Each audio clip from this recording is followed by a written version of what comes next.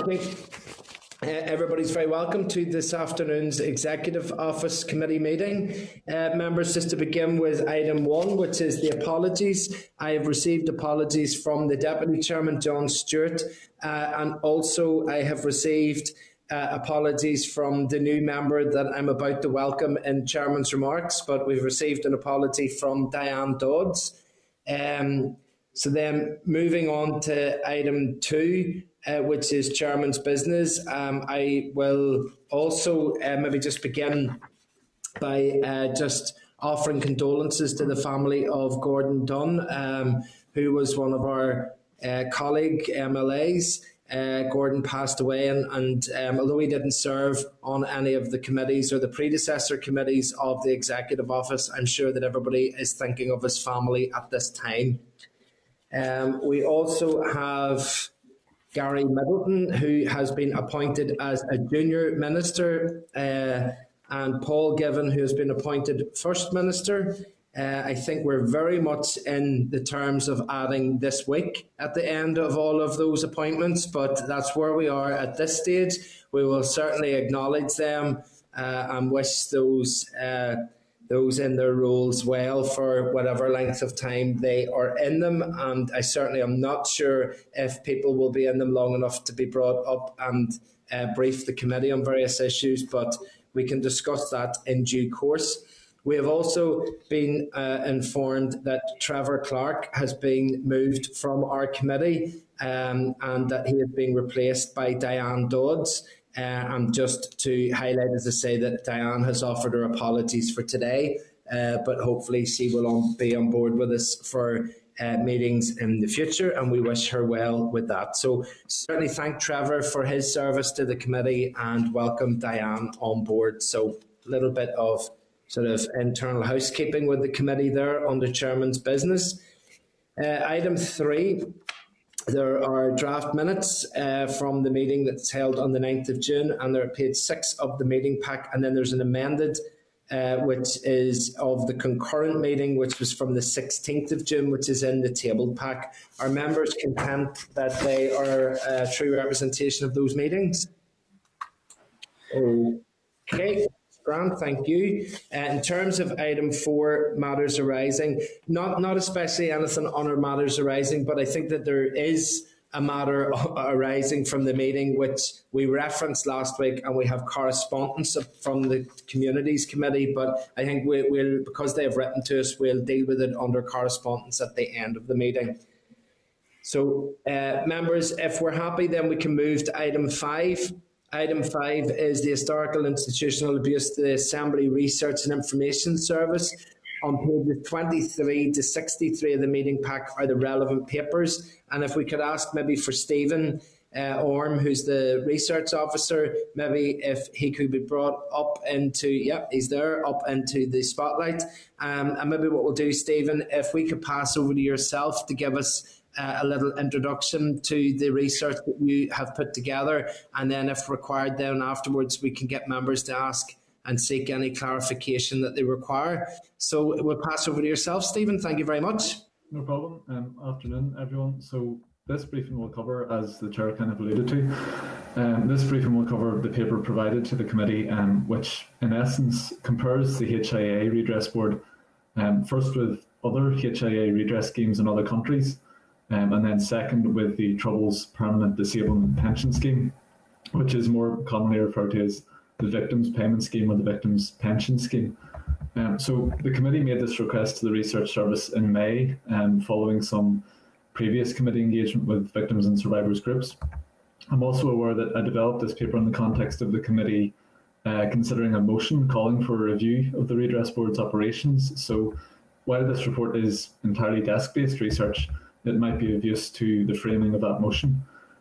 So the main body of the paper is, I'm very aware, quite lengthy, and I know the Chair referred to pages 23 to 63, so it's quite a substantial paper. That's kind of because it draws out comparisons on effectively every stage of the HIA redress process in Northern Ireland. I won't list all of those, but it kind of runs from eligibility and application and decision makers through to award levels and then appeal processes and things like that. And the aim was really to be as exhaustive as possible in the main body of the paper, and then draw out the important material for the committee in the key points section at the head of the paper. So my presentation will focus on those key points. So the Historical Institutional Abuse Inquiry published its report, also known as the Hart Report, in January 2017, and that was shortly before the Executive and Assembly entered its most recent hiatus. The HIA Redress Board was eventually created by an Act of the UK Parliament in 2019, following engagement with the Northern Irish political parties directly. That Act, along with some further rules and guidance, effectively establishes how the Redress Board operates. So, as I say, how it receives and considers applications, gathers further evidence, hears appeals, and so on. Before the UK Parliament passed the Act, the Executive Office consulted on the legislation kind of in late 2018 and early 2019, and there are several instances where the Act that was passed actually differs from the majority views expressed in that consultation. And these are kind of worth flagging at this stage because they're relevant when I go on to compare the Redress Board to other HIA schemes. So some of the cases where the Act was different from majority consultation views were in the judicial nature of the Redress Board, its decision makers and the application and appeal processes it uses, the evidence and the hearing processes available, and then finally how payments are calculated and structured. So in terms of comparison, after some discussion with committee staff, I looked in detail at HIA redress schemes and inquiries in England and Wales, Scotland, the Republic of Ireland, Canada and Australia. In England and Wales, the independent inquiry into child sexual abuse is ongoing, and there's no redress scheme within England and Wales that is comparable to the Northern Irish HIA Redress Board. However, there are comparable schemes in the other places looked at, and across those there were some notable differences. As I say, comprehensive detail in those is in the paper. For the purposes of this presentation, I'll try to walk through the cycle of a typical or a possible application and appeal process and flag the major differences between the Northern Irish scheme and the other schemes as I do that. So firstly, in terms of applications, applications to the Northern Irish Board are in writing, and applicants can include other documentary evidence along with that. And in addition to that, where an applicant has previously engaged with the HIA inquiry or the Hart Report, and whatever title we use, they can ask the Redress Board to just rely on that information and not have to submit anything further, at least initially. Some other schemes are flexible in other ways in terms of applications. In the Republic of Ireland, applicants could choose between a written or an oral application. And in Australia, applicants are able to make use of pre-provided words and phrases when trying to describe the impact that abuse has had on them. The next step then, so in terms of decision makers, as I kind of touched on, in Northern Ireland, the decision makers are broadly judicial in nature. Current or former judges chair the decision-making panels, and individual judges then would consider any appeals. The other redress schemes that were considered don't generally require a judicial or legal background in the same way. Legal experience is certainly one of the criteria used, but it tends to be one of multiple, and it's not absolutely necessary. Some of the other criteria are things like expertise in trauma, social work, counselling, child protection, and other things like that. So then, thirdly then, the Northern Irish assessment process starts with the written application. As I say, judge-led panels consider that, but can also permit and compel, if they feel necessary, fresh evidence, including oral hearings, which the board itself would describe in their guidance as non-adversarial, but also direct and sometimes probing.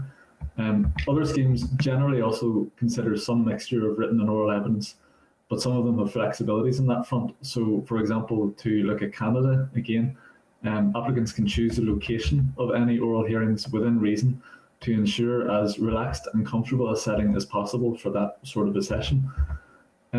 So in terms of awards, in Northern Ireland, awards are for £10,000 to £80,000 for each successful applicant.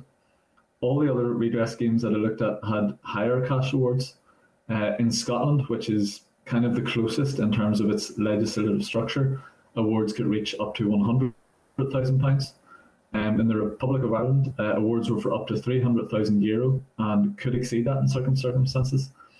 Canadian payments could reach $275,000, and sometimes further sums were available on top of that. And Australian payments max out at 155,000 Australian dollars. So, in terms of awards as well, one notable difference, and I know one thing that victims and survivors groups have raised, is in Canada they have a different payment structure for one of the elements. So one element of the Canadian scheme is the common experience payment. And within that element of the Canadian scheme, an applicant doesn't have to demonstrate or prove that they suffered abuse individually. They'll get $10,000 solely for having attended a relevant residential school, and a further $3,000 for every year spent there. So moving on from the award, in terms of review or appeal, in Northern Ireland, appeals must be lodged within 3 weeks of a decision being received. Individual judges consider appeals, as I say, and can request and compel further evidence, including oral evidence, in exactly the same way as the original application and assessment process. In other schemes, the applicants typically have a bit longer, so 1 to 6 months, to request a review. And as I mentioned earlier, the decision makers in the other schemes aren't necessarily legal professionals, as they are in Northern Ireland. Beyond that, some of the other differences are, in Canada, reviews wouldn't include any further oral evidence at all. And in Scotland, a review can't reduce the original offer in any way.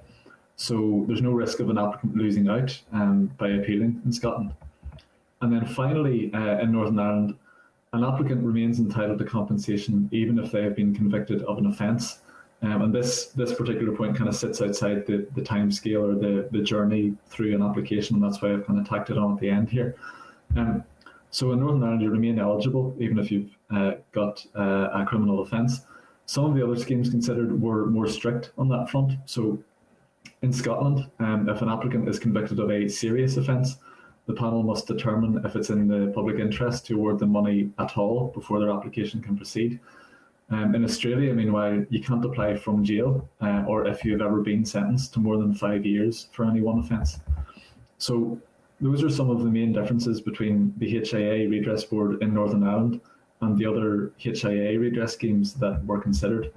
I'll now turn to the Victims Payment Scheme. As the committee will be aware, the UK Parliament passed the Northern Ireland Executive Formation Act in 2019, and that required the Secretary of State for Northern Ireland to make regulations in a number of normally devolved areas, so specifically abortion, same-sex marriage and victims' payments.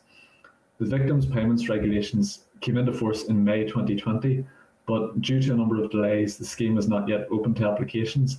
At the minute, they're hoping to have it open from the end of August of this year. So the paper compares the HIA Redress Board with the Victims Payment Scheme. Again, the comprehensive detail is in the paper, but for the purposes of this, I'll repeat the process of kind of flagging the major differences in a typical application, award and appeal kind of journey, and try not to repeat myself too much from the earlier comparisons.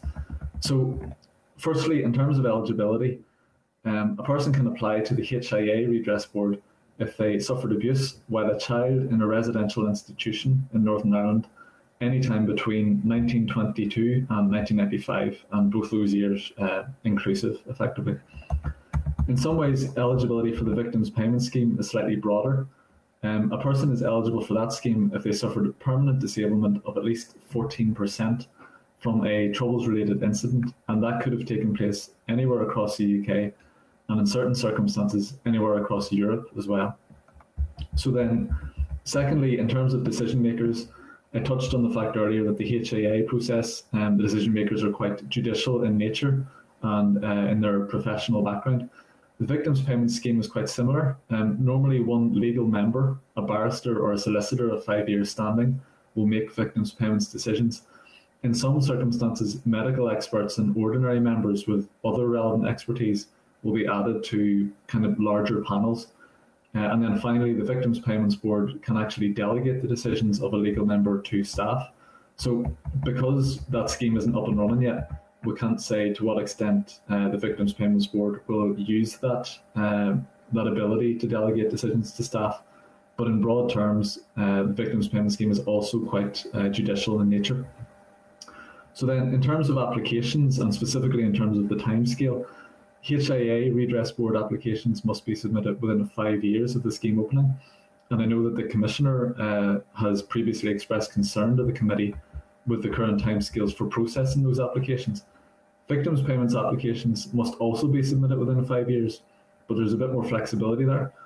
So late applications are permitted in certain circumstances, and the Secretary of State also has the power to extend that overall 5-year window for victims payments applications, and that would be for all applicants. So in terms of prioritising the applications when they come in, the Victims Payments Board approach to prioritisation is slightly narrower than the HIA redress boards. The HIA board must take into account, so is required to take into account, all age and available health information when prioritising. The Victims Payments Board can also do this, but they're not actively required to. The Victims Payments Board is only specifically required to prioritise applicants who disclose that they are terminally ill. So then, next step in terms of assessment, as I mentioned earlier, HIA decision-making panels can hold oral evidence sessions. Initial assessments by the Victims Payment Scheme do not include oral hearings in any way. It's purely a review of documentary evidence and examinations and assessments by a healthcare professional. If a victim's payments application goes to appeal, then oral hearings can be used at that stage, but no earlier. Then, in terms of awards, as I say, I've mentioned a couple of times that HIA awards are £10,000 to £80,000, and those are lump sums. The Victims Payment Scheme, or as is material here, the Victims Pension Scheme, is a continuous kind of indefinite payment. At the minute, that would currently range from around £2,000 to £10,000 per year, depending on the degree of permanent disability that the applicant has or has suffered. So then, in terms of appeal, and specifically in terms of the timescale of appeal, where HIA applicants have 3 weeks to lodge an appeal, victims payment applicants have up to a year, and on top of that, the Victims Payments Board has the power to permit appeals after this. And then there's just a couple of points that kind of sit outside the timescale, or sit outside the typical journey of application, assessment, appeal that I'll touch on now. In terms of being convicted of an offence, as I said earlier, HIA board, if you've been convicted of an offence, you can still apply. A person cannot apply for victims payments if they have a conviction for the Troubles incident, which has caused their application. In addition, the Victims Payments Board can choose to withhold victims payments for certain other convictions, and also in other what are called exceptional circumstances in the legislation. So there are a few ways in which a history of kind of criminal offences or criminal convictions can knock you out of the running for victims payments effectively. In terms of when you've reached a previous settlement, when you've reached a previous settlement and you apply for HIA redress, it's fairly simple. The value of the previous settlement is simply taken out of the final award with some adjustments for inflation. The same system applies to victims payments, but the way it works is slightly more generous to the applicant. So if an applicant for victims payments has a previous settlement, this will be taken into account in their final award, but the Victims Payments Board must calculate what that person would have received if they'd been getting their victims pension from the time they were injured, and then exempt all of that money from any reduction. So it's slightly complicated, but that effectively would significantly reduce how much they would actually lose as a result of a previous settlement. So in practice, they would likely lose much less than a typical HIA applicant. And then finally, in terms of these comparisons, as I'm sure they'll be glad to hear, there's a point that I know victims groups have raised and that the committee raised in its request in terms of the treatment of payments. So HIA redress payments are disregarded, or in plain English, ignored, for the purposes of tax, national insurance, means-tested benefits, care home cost support, and means-tested legal aid. However, the HIA Act only applies to Northern Ireland. This appears to simply have been a mistake, but nonetheless it has resulted in HIA applicants who live in Great Britain receiving an award only to see it hit by tax and national insurance, and sometimes losing all of those means-tested payments because all of the relevant agencies don't have that exemption in their law, and they see this lump of cash and it knocks them out of those benefits. As of the end of May, the Department for Work and Pensions advised the Research Service that they are working with colleagues in the Northern Ireland office and the NI Civil Service to resolve that. So it's unclear what form that will take, whether it's legislation or administrative fixes or some combination of those. Victims' payments then, by way of comparison then, are different. They're disregarded across the whole of the UK, so the victims' regulations don't have the same problem. It is worth noting, however, that victims' payments are only disregarded in a much narrower set of circumstances. Victims' payments specifically are disregarded for the purposes of means-tested benefits, benefit recovery schemes, care home costs, and repayment of criminal injury compensation. And that effectively means that victims' payments are subject to tax and national insurance and would be considered when means testing for legal aid. So that's the bulk of my presentation. I can't see your faces at the minute, but I'm absolutely aware that I've talked about a very wide range of stages of the HIA redress process in Northern Ireland, and I've compared them with 6 other schemes overall, so I really do appreciate that I've covered a lot of ground there, and there's a lot more material in the bulk of the paper itself. If I can just try to tie this together in conclusion, there were 2 lessons that kind of jumped out from the research. So firstly, there's no one scheme that I could point to and say that's the best one. You know, there's no scheme to broadly or indiscriminately endorse, and there's no scheme that other actors or governments or parliaments kind of point to as the best one. You've heard me mention each of the Republic of Ireland, Scotland, Canada, Australia, and then the victims payment scheme specifically, sometimes to note where they're more flexible than the HIA redress board approach, and sometimes to note where they're actually more restrictive in the redress board approach. And that really highlights the fact that there are pockets of good or interesting practice in each of those places. Every scheme has fundamentally wrestled with the need to deliver the process and the outcome in a way that is empathetic and sensitive to applicants and their experiences, but also the parallel need to deliver a scheme that's robust and credible. And, you know, that meaning that compensation only goes to those who qualify for it, and victims and observers can have confidence in the robustness and the security of the process. And that's really what I've tried to draw out in the key points of the paper and in the presentation. And then secondly, and very briefly, I would hope this is of value in relation to the committee motion in terms of review of the redress board operations. As I've said, this paper came from desk-based research, which is largely, although not entirely, what the research service would provide in this context.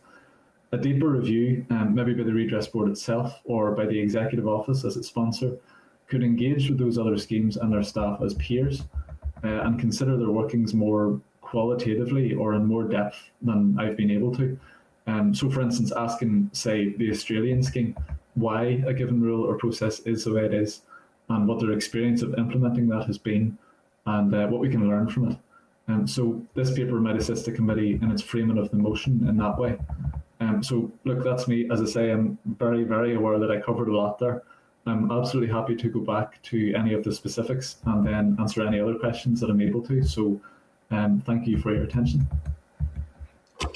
Stephen, thank you very much for that very detailed presentation. And I suppose to begin, I think it's really important that we acknowledge and understand always that at the centre of this are victims and survivors and are people who have had their lives ruined, their lives significantly impacted, and have had a terrible journey that should not have taken place. And that we just remember always that that there are people behind all of these statistics and all of these discussions that we have. But I get a sense from the evidence that you have prepared that in terms of a sort of, albeit a crude comparison, I just find that the other schemes that are being referenced are generally easier to apply for. The panels are less judicious. The settings are more survivor-centred, where they meet with them, due to them, in some instances, being able to suggest where people meet. The awards are generally higher in value. The appeals are easier, and there's more time to conduct them.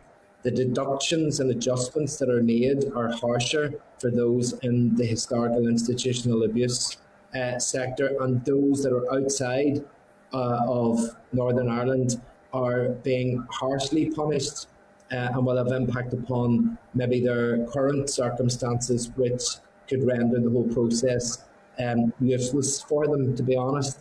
And whenever we package all that together, that doesn't even start for us what we're doing in our next section, which is to potentially look at how that process is actually carried out as opposed to these comparisons. And I really hear what you were saying about no single scheme is best, or probably an eclectic approach, a little bit of this scheme, a little bit of that scheme put together. But maybe you could confirm for me, but my understanding would be that our scheme is the latest scheme, and that our scheme, when it was being constructed, would have had the benefit of all of those other schemes being in place to be able to draw on those experiences when shaping the scheme for ourselves. Would that be correct? I think off the top of my head, I wouldn't have the start and end dates. They're all variable, I would say. So, and that's kind of why comparisons in terms of applications or awards weren't really possible, because the timescales of all them were different. I would say the Scottish one, I hope I got my tenses right when I was talking, but the Scottish one hasn't started yet. So I was working off the legislation, which is completely done. It's just not commenced yet. The Australian one, I think, started in 2019, so maybe marginally ahead of us, but probably too close to our own start date for the HIA Redress Board to get much out of it. So they've only been up and running not that long. The Republic of Ireland one was closed by 2012, so definitely it would have been available. And the Canadian scheme, which was to give it its full title, was the Indian Residential Schools Settlement Agreement, because it dealt specifically with those settings. It was, again, much earlier, so it would have been available, yeah. But to touch on kind of your broader point, I'm aware that in the key points of the paper and in the presentation, I've kind of focused on where there are differences. I think the only point in the presentation and also in the paper where I said something actively about all of the other schemes looked at was in the awards. In most of the other facets, it's not like the HIA board is doing one thing and everybody else is doing something better. As I say, and as you touched on yourself there, it is just a case that you could really pick and choose from different places, doing individual bits and pieces of the process more flexibly, or more, in hope anyway, more empathetically to the applicant in that way. Okay. And in terms of the legislation that was there, did you see any difference between the legislation that was prepared for the HIA versus the legislation that was prepared for the victims' payment, in terms of, were they broadly similar, or was one more detailed than the other? Was one more prescriptive than the other? Not really. Again, I suppose the victims' payment scheme came later, or is still kind of under construction. So the main differences between the two pieces of legislation as such, first of all, and on the technical point, I don't want to belittle this by saying it's a technical point, but it is. Yeah. The issue with the HIA recipients in GB being affected by these disregards not applying to them, the victims' payment scheme, I can only presume that whoever drafted that saw that had happened and made sure it didn't happen with the victims' payments regulations. As I say, that's a technical issue, but it's a major one. That is one that the DWP are looking at. The other big difference is, because of the nature of what the victims' payment scheme is compensating for, there is quite a medical element to the assessment process. The level of detail it's not as though there's a lot in the HIA Act that has been left to regulations and not filled in or anything like that. They're both quite prescriptive, and not in a bad way, but they're both quite detailed in that sense, and those would be the main differences, really. Okay. Stephen, thank you for that. Thank you for your presentation and for those answers. I'm going to pass out now to some of the committee members. I'm going to first go to Martina Anderson, and if we can bring Martina up into the spotlight, we can pass to her for her questions. Martina. Thank you, Chair, and thank you, Stephen. And Stephen, I always find your research papers really, really very useful. And I can see from this one, as with others, you've done quite an extensive piece of work. So I want to thank you for that. I would like to ask you, just to see on the issue of the short window, as I would call it, of a 21 days for an appeal in historical institutional abuse. And given that it's only one person reviews the appeals, is that the shortest of all of the models that you've looked at? Because it seems to me extremely short that it's only a 21-day turnaround. Yes, I believe so. I think the other schemes that I looked at were 1 to 6 months. So the difference between 21 days and 1 month isn't that great. But yes, the rest of them are at least a bit longer. Yeah, and then the victims payment scheme. So the other HAA redress schemes are 1 to 6 months you have to lodge an appeal. The victims payment scheme then, when it's up and running, will allow a year for an appeal. And then even at that, the Victims Payments Board will be able to extend that timescale even further if they wanted to. Okay. No, that was the only one I wanted to just get confirmation that I had read that right. But again, look, thanks for the information. It's going to be very, very useful for the next two presentations as well today. Thanks, Stephen. Thank you, Martina. Okay, can we pass now to Trevor Lunn and ask Trevor to be brought up into the spotlight, please, for his questionings. Trevor? Yeah, thanks, Chair. I just wanted to ask Stephen about the whenever the HIA Act was set up and the difference in terms of what would be disregarded between Northern Ireland and the rest of the UK. I think, Stephen, you seem to indicate that was probably a mistake, but there was a consultation process, and Westminster generally wouldn't make that kind of mistake. Is it possible that for whatever reason it may have been deliberate? I was a wee bit hesitant about saying that it was probably a mistake. It does seem that way, I have to say, because I was in contact with DWP myself, as I alluded to in the presentation, and I had seen earlier kind of headlines in BBC News and other places that they were already aware of the issue and had said they were working to resolve it. So from that, you could make the assumption that it was in error, and I can see how an error like that could be made. I'm not saying it would be an easy mistake to make, but it's possible. But I never specifically asked, was it a deliberate policy choice or not? It just appears from everything that DWP have said publicly and then to myself, and in the knowledge that it would be brought to this committee, they seem, everything that they have said would indicate that it was in error, and that's not to take away from the magnitude of it, given, the effect it's having, but that seems to have been the case. But it's something that could be established, probably. Did the HIA Act at the time go through Westminster by accelerated passage, do you know, or was it? I don't believe so. I would need to check, but I don't think so. There again, I do wonder. And I noticed also in your paper that the Department of Work and Pensions is working at the issue. Okay, and it indicates a mistake. Why are they working with the Northern Ireland Civil Service and the Northern Ireland office? What would our input be into that situation? I'm not 100% sure as to the detail of it, but I think it's going to need to take, for it to be resolved, would be probably some liaison with those institutions, as the HIA Redress Board ultimately kind of being within the Northern Ireland executive structures. There'll need to be some communication back and forth to identify all of the people who are being affected. And then, as I say, it'll probably take some legislation to fix it from this point forward. But then how you fix it for the people who have been losing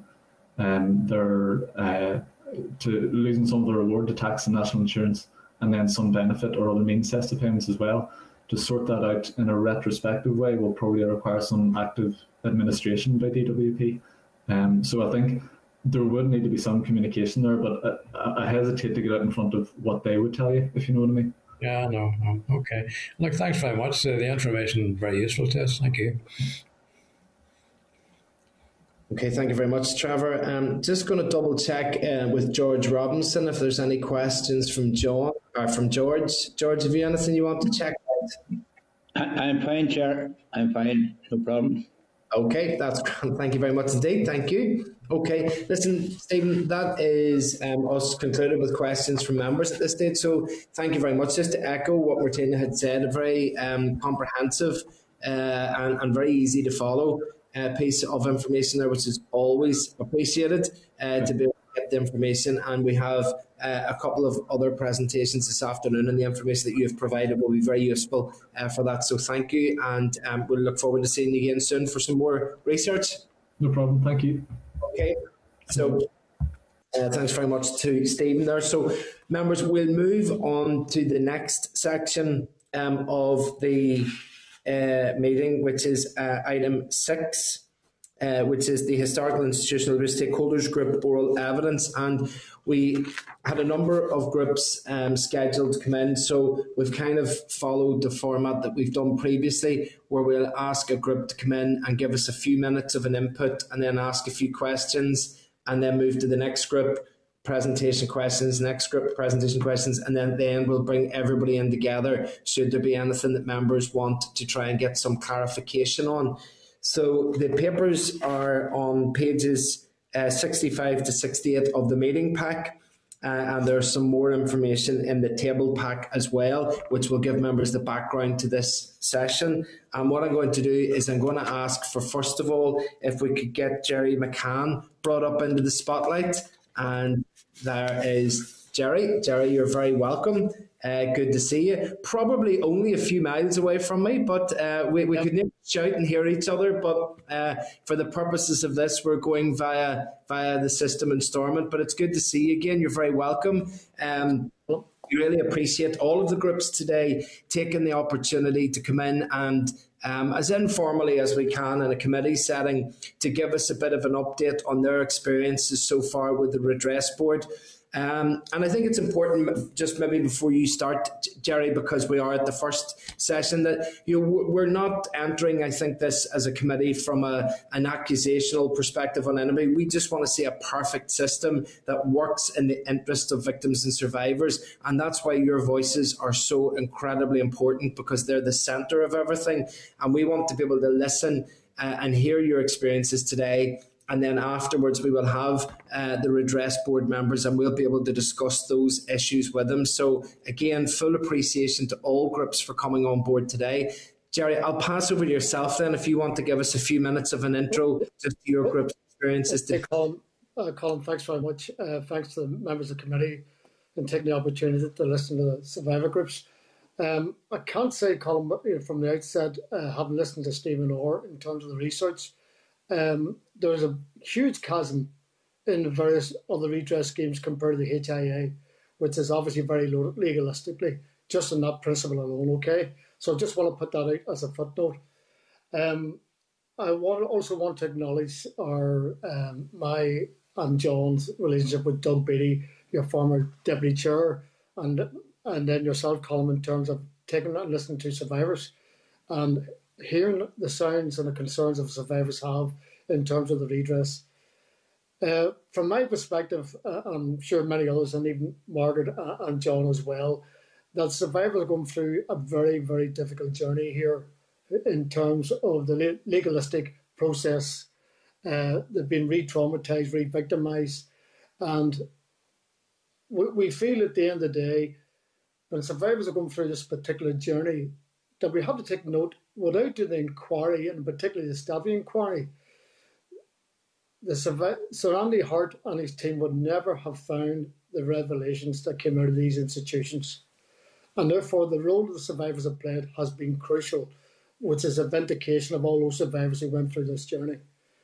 And then we go to the redress journey, and it's going back to square one, where those particularly who went to the stabbing inquiry are having to go through their material, where other jurisdictions are not even taking materials. You just have to be in the institution and you're awarded whatever amount that may be. And we have found the survivors who are going through the redress is that the process is very elongated. It's not what the Redress Board, which is coming up 47 days on average. We're talking several months in a process of an application. And then coupled with that there, if you do put an appeal in, which allowed within 21 days to make an appeal, that's elongated as well. And a lot of people are not putting appeals in because of the overrider, that there may be a deduction in the award. And I have to put in mind that the two legislations, which is for the victims of the Troubles and the victims of the HI, are vast. And it's the same team who's done the draft for the HIA and the victims of the Troubles. And while Sir Andy Hart done his job as chairman, Sir Rodney, with the greatest respect, I know he's passed a couple of years now, but he shaped the redress where he made it very legalistic. And if he was looking at other jurisdictions, it is not at the same level of legalistic approach. And I personally believe that Sir Anthony stepped outside his framework, his remit, in shaping up the redress. That should have went to an independent body, because when Sir Anthony had articulated on November 2015 that he would be proposing compensation scheme would be drafted and set up in place after the inquiry was completed. That was suffice. But in terms of shaping up the whole redress scheme, where survivors had to go through a solicitor because of the detailed application form, which for many survivors is very difficult to follow. Hence, the solicitor is preferably more used, but you can use other professional bodies if so be. And then because of the pandemic, a lot of survivors and solicitors are working remotely or engaging remotely, and therefore not able to have that one-to-one where we're waiting on a call either from the solicitor or the redress board in terms of where they are in the process. Now, we do feel the biggest factor here is communication. Communication is a central component in any form of process. And the fact it's severely lacking in this process, and given the nature of these survivors and what they went through, it's a testament to them that they're still going through this process, albeit very reluctantly, because they're under so much. The past never goes away. It lives with the column. It'll not go until you go to your grave. And that's the reality. But we also feel that the redress board, in its fairness, is doing the best they can within the constraints that they have. But I think in terms of survivors, that this process should be centered on survivors, and therefore the redress process should be an option for survivors, both either oral or in written submission. Now, there's very, very few oral presentations. Now, it's not for every survivor, but the option should be there for the survivor to make that choice. The fact we don't have a choice, it means that we've been suppressed into an area of the redress where the redress will say, go to your solicitor, and he or she will let you know where you are in the system. We can't actually directly engage with the redress board, and I'm suggesting that maybe when you're speaking to the president, there's possibly a redress board helpline where survivors can make a direct contact to the redress board, because they'll obviously have a redress board number, and therefore they can see exactly where they are in the process. And I just feel that, given the group leaders who've been on this journey for quite considerable time, would have thought we would have left the stage after the legislation was completed in Royal Assent and the redress up and running, that we're now here today is a vindication of us that the system is not working and it's not centred on survivors. And I think there needs to be a serious review, an independent review, not from the TOE, an independent body coming in. Stephen actually highlighted many of the issues that we have faced, and it was a breath of fresh air that maybe we were over-exaggerating some of the concerns that we were raising. It actually validated what we have said. And I'm hoping upon yourself, Chairman, and your committee members will actually process this forward to maybe take it to the Assembly for a debate and see how we can improve the process for these survivors. And finally, Chairman, a number of survivors unfortunately have sadly passed away. And in relation to the Rosetta Trust, we lost 5 who all went through the redress process, unfortunately unable to conclude their awards, and which made in their absence. So that's just from that perspective. But I thank you, Mr. Chairman, for giving me the opportunity. And I just feel that, the people across the water, the survivors across the water, the Department of Work and Pension has a crucial role to play. And other than that, Mr. Chairman, I'm happy enough. Jerry, thank you very much for that, and I appreciate that. It's always a difficult situation to talk about as well, and I really acknowledge from yourself and the other representatives just the bravery of coming on board and doing that. It is appreciated.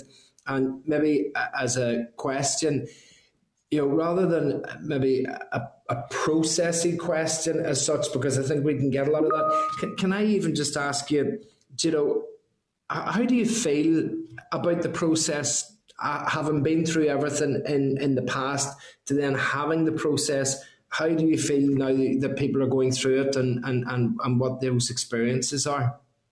Well, from what I can hear on the ground, and I'm working on the ground, a lot of survivors are finding this very traumatic for them. And the fact is that, is the redress fit for purpose in terms of victim survivors?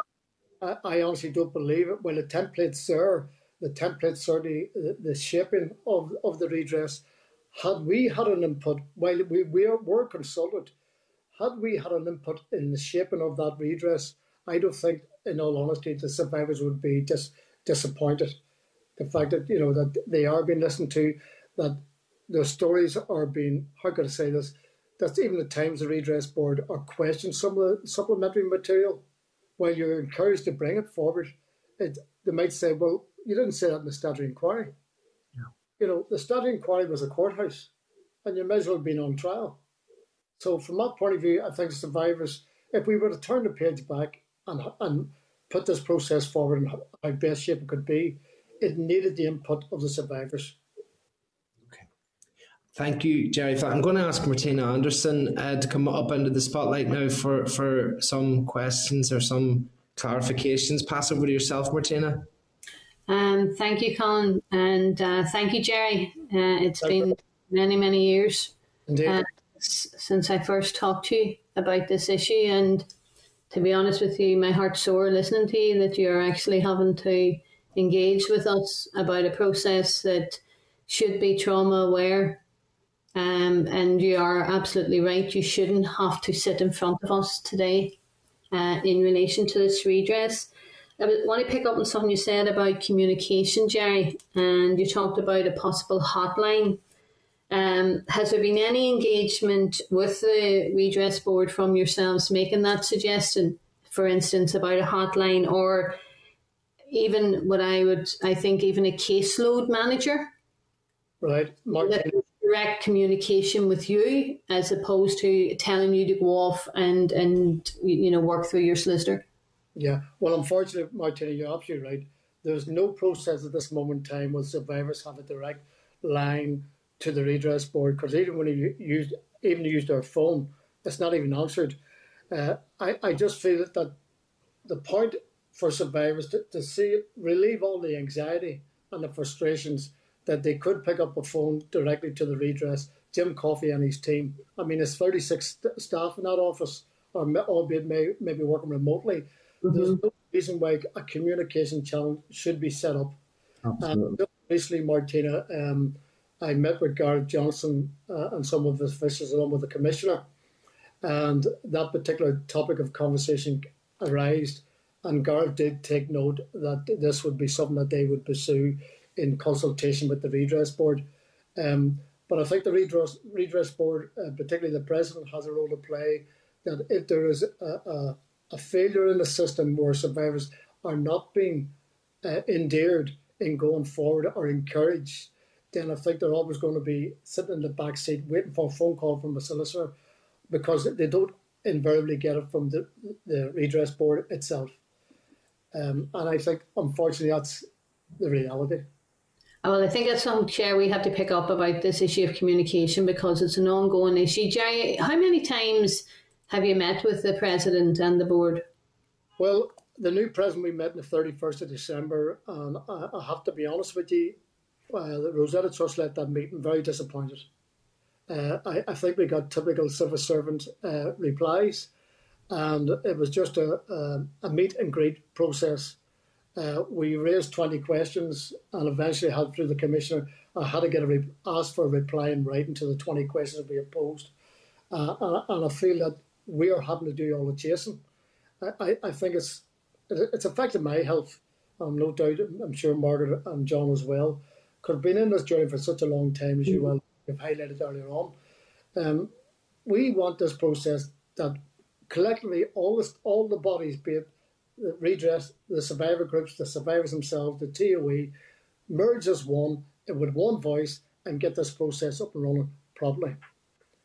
And I just feel, Martina, when you were junior minister, and I know you were very keen to get this process underway, and you put a lot of work on it. And I don't think you would envisage that we're here today talking about the redress when we wanted the legislation, we wanted the inquiry, we got that.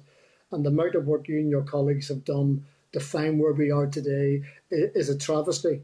And I think it needs to be put right. And I can't thank you enough and your former junior minister, Jonathan Bell, in terms of the work that you did do. And I think one thing I would add, Martina, and hopefully you would fall behind this, while the junior ministers were overseeing this inquiry in terms of getting it up and running, and not intentionally, but the junior ministers have now taken a back seat. I'm suggesting maybe re-engage with the junior ministers so the survivor groups, if they did have concerns, that the junior minister could be more proactive. Because I think there's a duty incurred, because through your good self and your former colleagues, that if we have that sort of connection, we could at least go to the junior minister and say, listen, things are not right here. Mm-hmm. And from a ministerial point of view, it can be raised at the executive. What's your thoughts on that? Well, Jerry, you can rest assured that that's a conversation that the Sinn Féin MLAs here will have with Declan Kearney, the junior minister, going forward, and we'll relay that, because there is an issue with communication.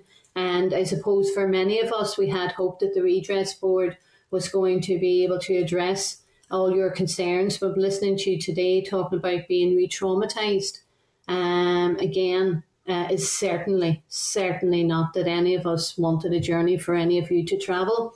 Can I ask you, Jerry, because we had a presentation just before you come on, and we were discussing the Australian Redress Board application process, and it was in that context where you talked about, being re-traumatised again, where the applicants there can circle relevant words and phrases, provided when describing the impact of the abuse.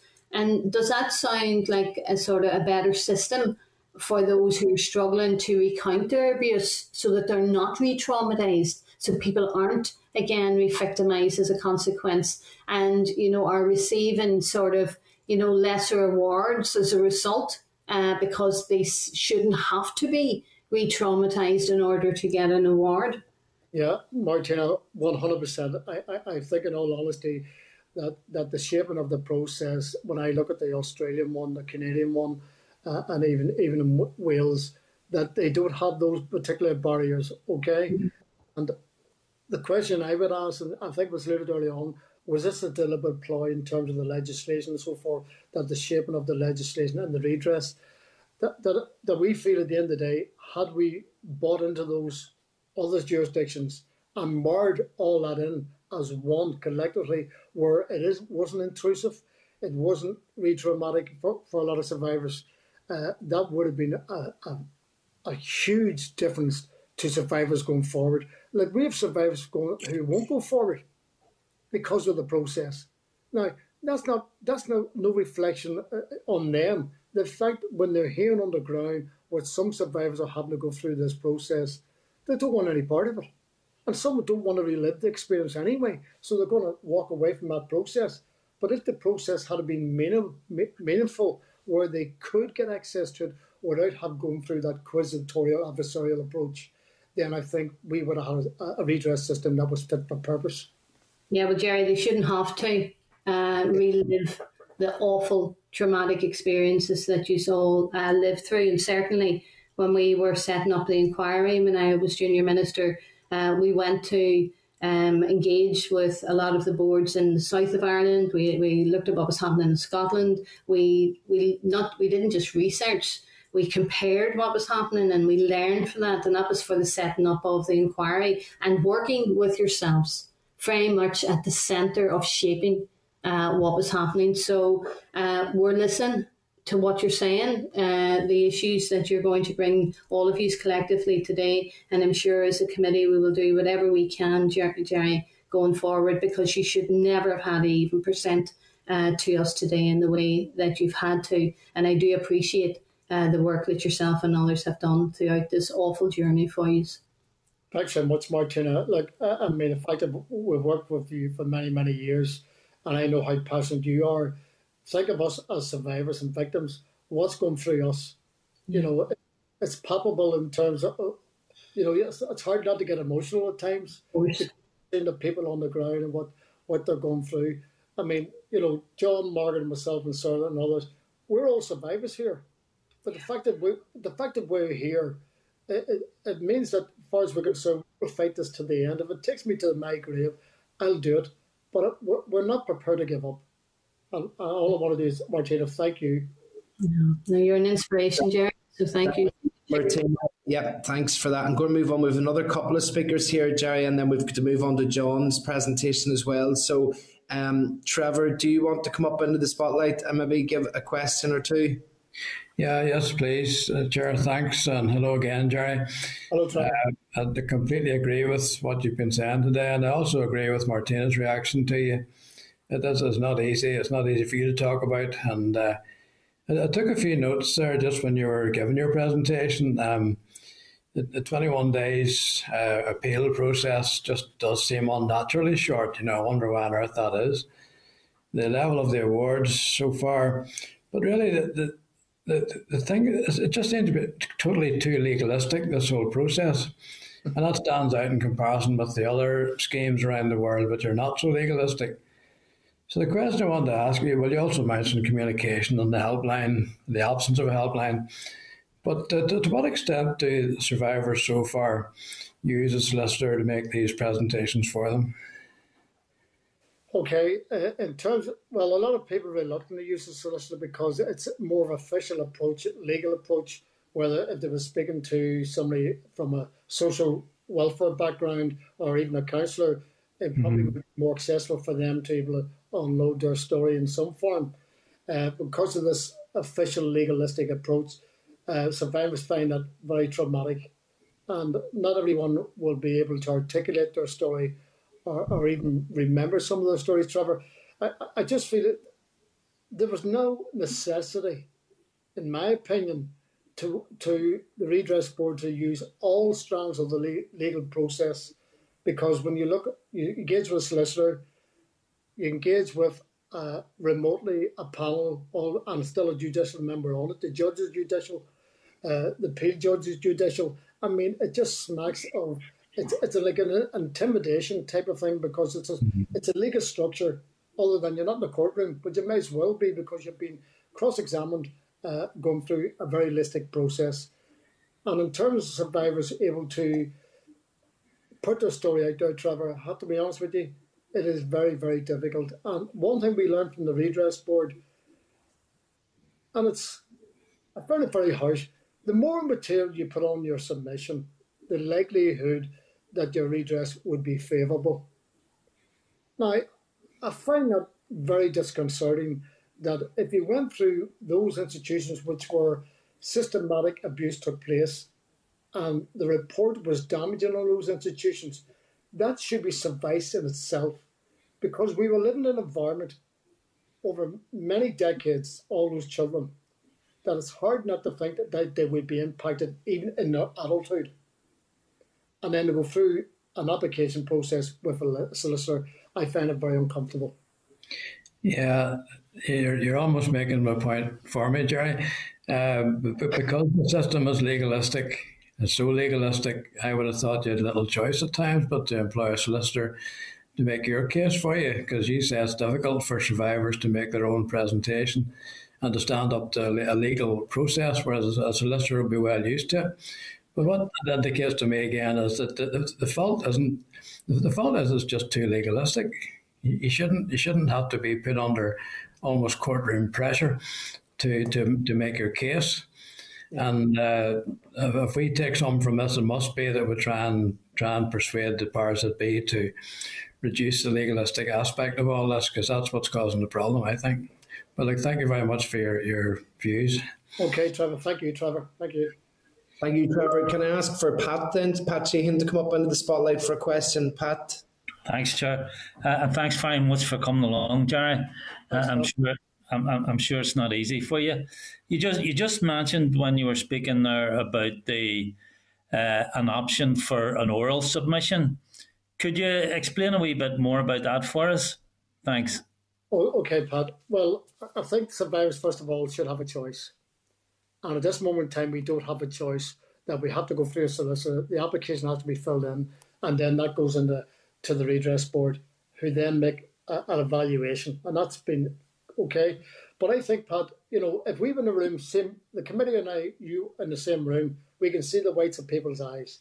There's no human element in the present process at the moment, where there's very little, if any, oral hearings have been heard. I think it's only 2 out of over 500. And that has to be under special circumstances. What's so special that if you're a survivor and a victim, that's all you need? You don't need special circumstances. And this is what they're using. Now, you could say, okay, it's not fit for everybody. That's grand. But to have that option, if I was personally speaking, Pat, if I wanted to go, I would want to do an oral hearing. I'm able to do it. I'm strong enough. I'm a fighter. Others are not. But just to have that option, because I think the 3 people in that room would see the hurt, the damage, the impact. You can't see that in paper. And that's basically the bottom line. Yeah, no, and I'm absolutely at one with you on that issue, Jerry, that, when we have a process like this where everything is on forms and, supply this piece of information, supply that piece of information, and people go through it on that basis, they don't hear the human side yet. They don't hear the emotion that the person is expressing and so on. So I'm absolutely in agreement with you on that. And I suppose just you were talking to Trevor there about, or Trevor was asking you about people using solicitors and so on. Now, the board are telling the committee that up to 35% of the applications don't contain the necessary information. I mean, sometimes I can understand it's difficult to get pieces of information and so on, but can you explain why that's such a high number? I mean, it's not really your position to explain it, but I'm just asking you from your side why you think it may be that way. Well, I have a wee bit of understanding of that, Pat, and I've no doubt John and Morgan, so we'll go back. Part of the problem is records, okay? A lot of these institutions, which go back many, many years, you're going back to 1922, records were very scarce, if any at all. So therefore, if something happened to a survivor and it wasn't recorded, or it was recorded and they can't find the documentation, it doesn't necessarily say that child suffered or didn't suffer. I know personally in relation to the institutions that I was in, there was records destroyed, believe it or not, Pat, in West Belfast way back in the early 70s. Yeah. It was beside the Falls Library. And a lot of documentation came from the 2 institutions that I'm referring to, which is Nazareth and Raban. A lot of records were destroyed, and when survivors are coming forward with material or information and they don't have it on record, I think that's been subjective by the panels. Our issue is, Pat, in all honesty, when there's insufficient records or whatever material, it can only be simple things: ID, name, address, bank details, your date of birth, passport, ID, all that sort of essential things. Now, that's part of the process. But in terms of the other records, Pat, in terms of the looking for material, be it medical reports, psychiatrist reports, or just something that's been documented. Like, I have a number of documents, thankfully, I've held on to. But unfortunately, a lot of our lads and girls were not in a position to do that because of the impact of their institutional days is still being carried forward. Yeah. And it's unfortunate that to look for more records or material, I think the process could have been a lot more mindful of the survivor, what age that survivor is. Most of us are pensioners. Yeah. And the likelihood of keeping records is nearly nil. No, and I can understand. I wouldn't like somebody to come to me looking for records from 30, 40, 50 years ago, because I just wouldn't have them and wouldn't be able to get my hands on them. So I can understand the position you're in. But anyway, once again, Jerry, thanks for coming along. It's good to hear from you. Thanks. Thanks, Pat. Thank you. Okay, thanks very much. I'm just going to double check with George Robinson if he's any questions that he'd like to ask for you, Jerry. So check with George there. Thanks, Chair. And just to Jerry, I'm very, very disappointed that he's having to go through, he and the rest of it, the survivors having to go through all this trauma and red tape as well. And just from my own point of view, most of the questions have been asked that I would have been asking, Jerry. Yep.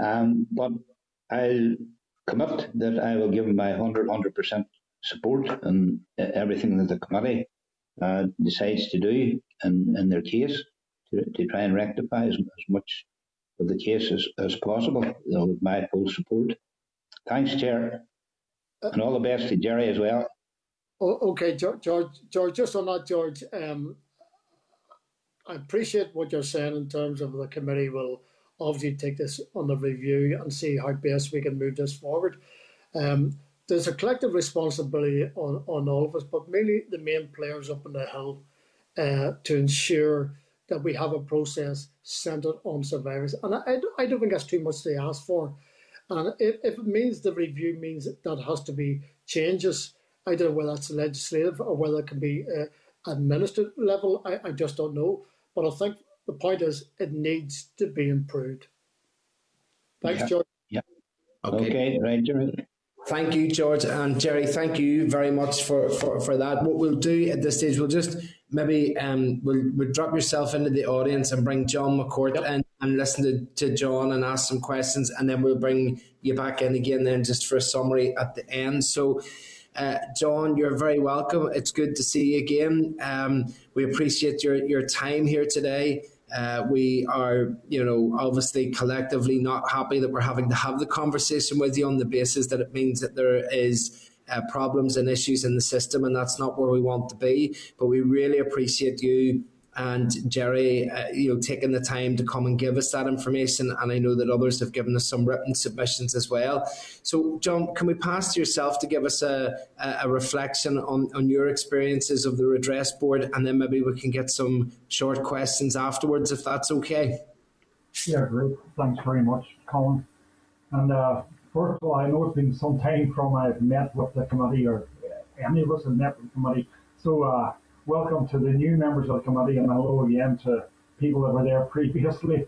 As Jerry said, we didn't realise that 12 years ago when we first went, 11 years ago when we first went up the hill to Stormont, that it would take this length of time getting here, and we certainly didn't envisage after the release of the report that we would be still in discussions around how a redress process should roll out with victims and survivors at the centre of that process.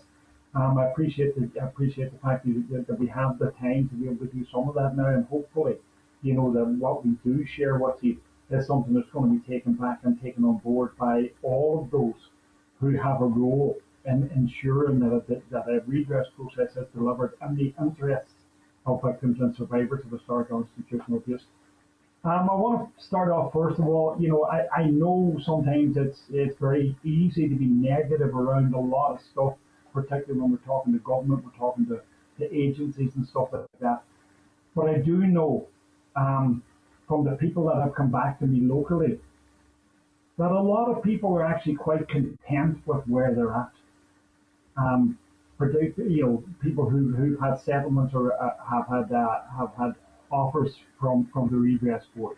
That's not saying everybody is content or everybody is happy, but what I will say is that there are people who've come back to me, quite a few of them. The best I could put would be are content with where they are by comparison to where they were 5 years ago, 10 years ago, or the day they left the children's home, thinking nobody's ever going to believe this. I just want to go back a second to the report, and when that report came out, there it was in black and white in 10 volumes. I have it sitting behind me on a shelf here. And that showed anybody who was interested in what happened in these institutions, what actually did go wrong, what the failings were, and included in the recommendations some of the proposed remedies that would help victims and survivors get beyond the place where they were stuck, in some cases for 50, 60, 70 years. This is the one opportunity the one opportunity for the state and the institutions to acknowledge the harm, the damage, the pain and the trauma that was caused through that experience of what was supposed to be care and operated in the interest of the child. It's been a long journey. We've lost, as Jerry has said, people along the way. And that's the unfortunate thing about it, is that there were people who put their hope in actually having at least the government, if not at the same time the institutions, acknowledge what had gone wrong. Because for most of them and for most of us, this was never about money. This was about the right thing. This was about putting your hand up. This was about an acceptance of responsibility. And every action that we've taken since the release of that report is about pushing government and institutions to the point of acceptance that things went wrong that needed to be put right. And how do we put it right? We end up 2 years, a year and a half after the opening of the Redress Board, still discussing how we get that to function better so that the voices of victims and survivors can be heard. And the difficulty again is that for a lot of the victims and survivors who are now elderly, whose literacy skills may not take them to the place where they need to be, who are shy about even talking to their own families, let alone walking into a solicitor's office to make a statement, of a year, 5 years, 10 years, in some cases 15 years, 16 years of experience of brutality and trauma while in the care of a state or an institution. And how do we get people to a point where they can be comfortable doing that? The written form, I know it was amended at a point where there were 4 basic guidelines on the application form that actually listed where you are a victim of physical abuse, sexual abuse, neglect.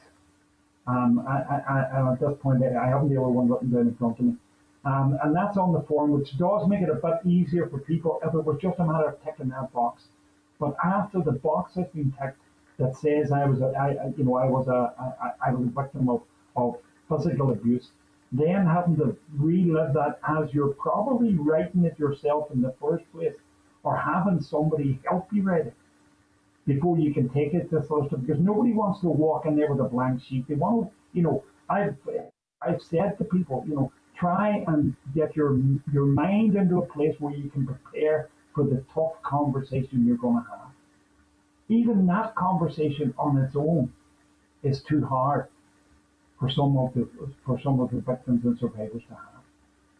So we need to find a way that allows them the space, allows them the time. When we said 5 years from the release of the report or from the opening of the Redress Board until the close of it, the difficulty is that if we're talking about oral hearings for everybody, we're certainly not going to do that in 5 years. It's going to take a longer time. The legislation is fixed at 5 years. The applications have to be in within 5 years. But that doesn't mean that people have to get everything out there now. I would rather people have the opportunity of going, sitting down, and there is a value in looking into the whites of somebody's eyes when you're trying to express what pain is, what trauma is, what suffering is, what hope is. And believe it or not, the release of the report actually gave so many people hope. And now we find as this process is rolling on, that it's taken longer than they thought it would. It doesn't meet the need that they thought it would. And that's one of the difficulties with it. I think, the form itself is long. It's lengthy by its nature because of the administrative form or the administrative exercise that the Redress Board are on. It needed to be long because they want to get as much detail as possible. The option of an oral hearing would actually be shorter.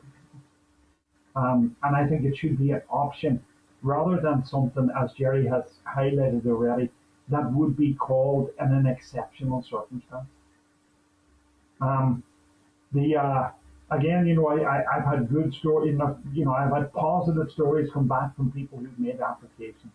I've also had some negative stories, and particularly around the process itself. Going to the solicitor, making the statement, getting it on paper, sort of reading it through, and I understand this. A solicitor hands you back 5, 6, 7 pages. Here's your statement to the redress board. And in a lot of cases, people don't want to read that line for line. I do. I want to see where the full stops and the commas are in it. But people are just going to trust what's there. They're going to sign it off, they're going to put it on.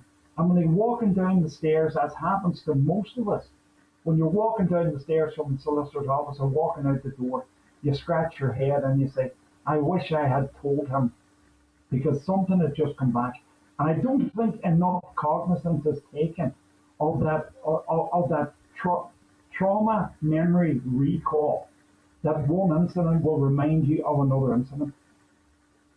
And what looks to be happening, as much as the legislation has space for supplementary evidence, it doesn't appear that the supplementary evidence is given equal weight with the initial statement.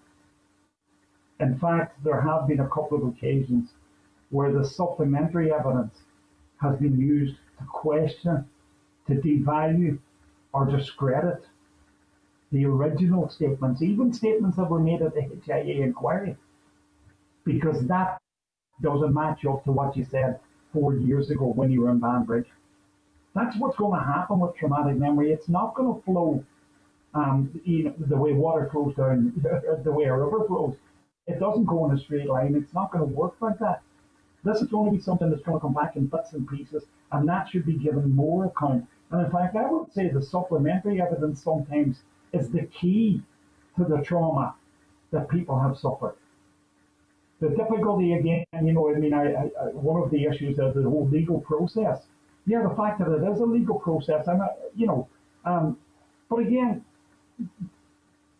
my feeling is that the greater involvement of the non-judicial members in the hearings process or in the determination process should actually take greater account of the incidents and the trauma rather than the legal perspective that maybe a judicial member is more skilled at looking at. We're talking about people here. We're not talking about books. We're not talking about, we're not talking about legal precedent. We're certainly not talking about a courtroom scenario where everything you say has to be proved beyond a reasonable doubt. That was never something that we would have signed up to. And I think, again, for some of the people that I have spoken to, that they almost feel they have to prove and continue to prove that what happened, happened, even though there are no records at all. And, I didn't really want to do this, but one case where an allegation was made against an institution, and from the board itself, the applicant gets word back. The institution have said something completely different happened there. If that's not adversarial, I don't know what is. What we're trying to do here is find a way of closing a really damaging and hurtful and traumatic part on somebody's past.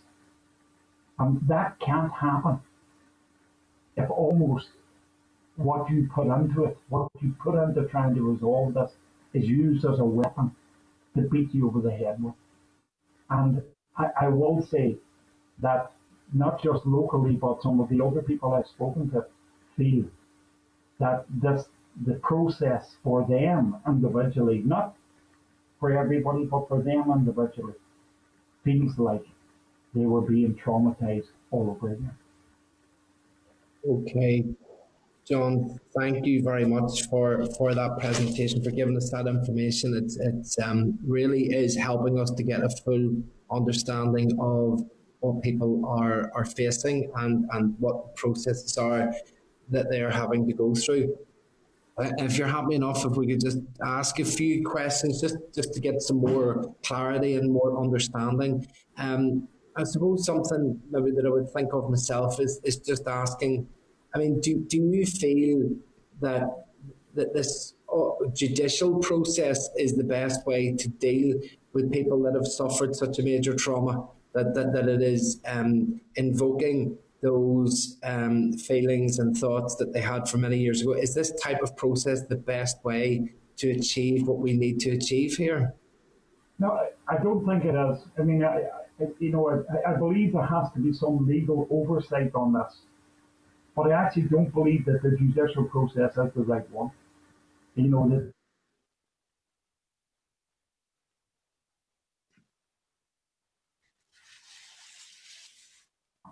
to understand, abuse and everything that goes with it. Um, even from a written application, we'll be able to see things in there that maybe a legal mind won't look at.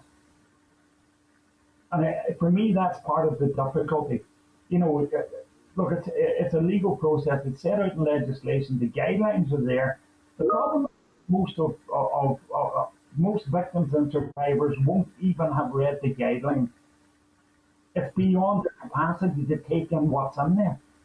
And they do depend on a solicitor. And what we do have to bear in mind is particularly, from February last year, when things started closing down, that solicitors weren't available.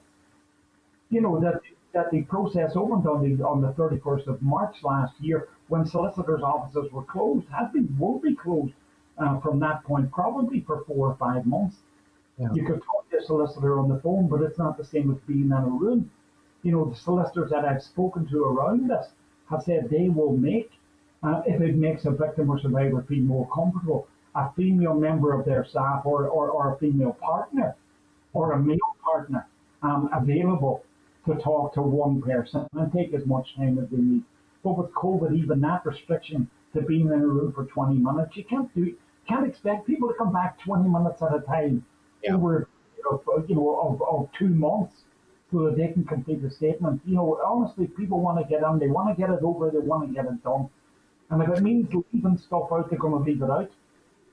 But again, when it comes to the supplementary information, that needs to be given equal weight with the initial statement, And in terms of COVID, just the impact, do you think that if COVID hadn't have been there, that the process would have been okay? Or do you think that COVID doesn't just mask problems, that there are fundamental flaws or problems with the system, that even if COVID hadn't have been there, we would have went through the process and people still would have been facing similar issues?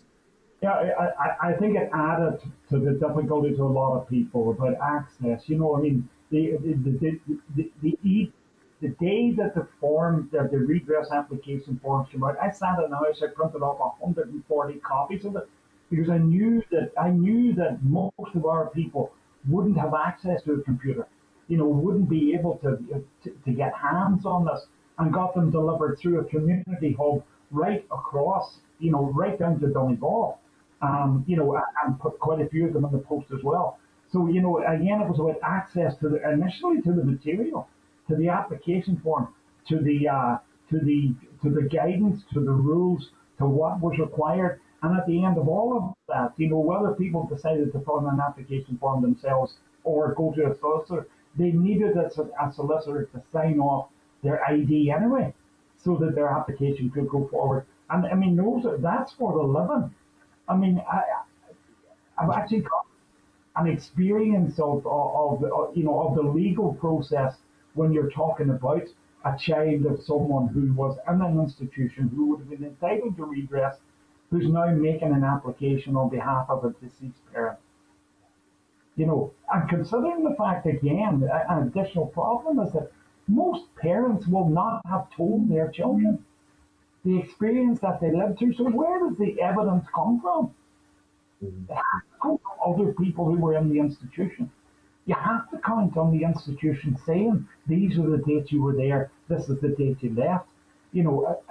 Hospital records that will actually say, yes, he attended with a broken bone, or had 5 stitches in his head because of because of falling downstairs, as they would put it, all of that stuff has to come back, and then I think that makes it, again, while it's almost a burden of proof thing again, it's more difficult, I think, for the children of deceased parents to try and do this, so that they at some point can have an acknowledgement for their, for their parents, Okay, John, thank you for answering those questions. It's always appreciated. I'm going to open up to Martina Anderson now, who I think wants to come on and ask some questions. So Martina, we'll pass over to yourself. Thank you, Colin, and thank you, John. And I was listening to you, John. I was reflecting on, it was over 13 years ago when you walked into my office, and 3 hours later, I was absolutely in shock listening to your testimony. And that's what got me involved with yourselves and others, because I hadn't been aware of all that unfortunately happened to yourself and others at that time. And it hurts me to listen to you today around this redress process and experience that yourself and Jerry has recounted so far, and I'm sure we'll hear from Margaret as well. Can I ask you, when the initial legislation was drafted, and there was some unease at a solely judicial panel, and yourselves have talked a lot about that today, and as a result of a consultation process, redress board panels were comprised of one judicial member and then others from social science and non-judicial fields, just to broaden out the understanding and the impact of childhood trauma. So listening to you today and listening to Jerry, I'm questioning, does the format meet the needs of the applicants to the redress board? Because it appeared to me that it doesn't. But I would just like to hear more from yourself, John, about that. Yeah, well, again, it was something when we looked at it, and I know this was, I suppose by legislative standards, the redress board was set up. The decision on how the redress board would be formed was it seemed to us to be a pretty quick decision. When the consultation came out, I'm looking at this thing about a judicial panel, just no way. For a lot of our people, their time in an institution would have been as a result of a judicial or legal decision. So most of our people would not have had faith in that system in the first place. The last they wanted was to have the decision on redress, on the acknowledgement of their pain and their trauma made by part of the institution that was responsible for putting them there in the first place.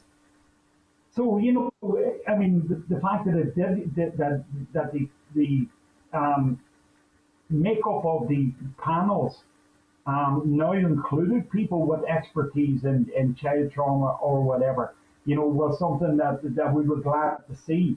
Again, the difficulty is there's a legal sort of thing that they call it the equality of arms. And if you're on one side and I'm on the other, and I get a document, the equality of arms would state that I have to let you see what that document does. In other words, you can see exactly what I'm working with. The way we are at the minute, and from the solicitors that I've spoken to, the only time they ever get sight of what an institution would say about an applicant is at the appeals process. Before that, the redress board hold all the cards. The solicitor never gets the file that the redress board are making the decision, that are basing their decision on. They don't see what social services said. They don't see what the institution said. Yeah, and the only thing they have to go on is the statement made by, in a lot of cases, a vulnerable and traumatized adult talking about something that happened as a child. A solicitor hasn't got anything to fight back with until he actually sees the determination. And that determination will solely be based on the written application that he or an applicant has made themselves. I don't know if there should be a way around that. There's actually a statement here that it talks about in the interest of justice. In the interest of justice, a solicitor should see, on behalf of its client, everything that the redress board has, and in the view of some, can be used against them to discredit the evidence that they've given. So, that's where I would be with that. And again, examples, there are a few examples of this, and without sort of giving too much away or without putting somebody down on, a case where a man had spent, a man at this point had spent 6 years in various institutions. Without doubt, in each of these institutions, as he said, he was bullied, he was beaten, all of that stuff. As a result of that, his own doctor prescribes the fact that this man suffers from post-traumatic stress disorder. And the decision is made that after spending 6 years in various institutions, his post-traumatic stress disorder has nothing to do with that time. But it has to do with 3 days that he spent in custody.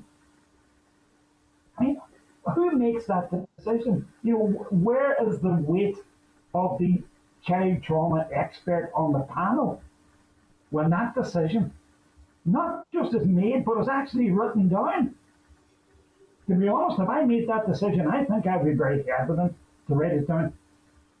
I would just say I'm disregarding it. I'm not going to stay away and disregarding it.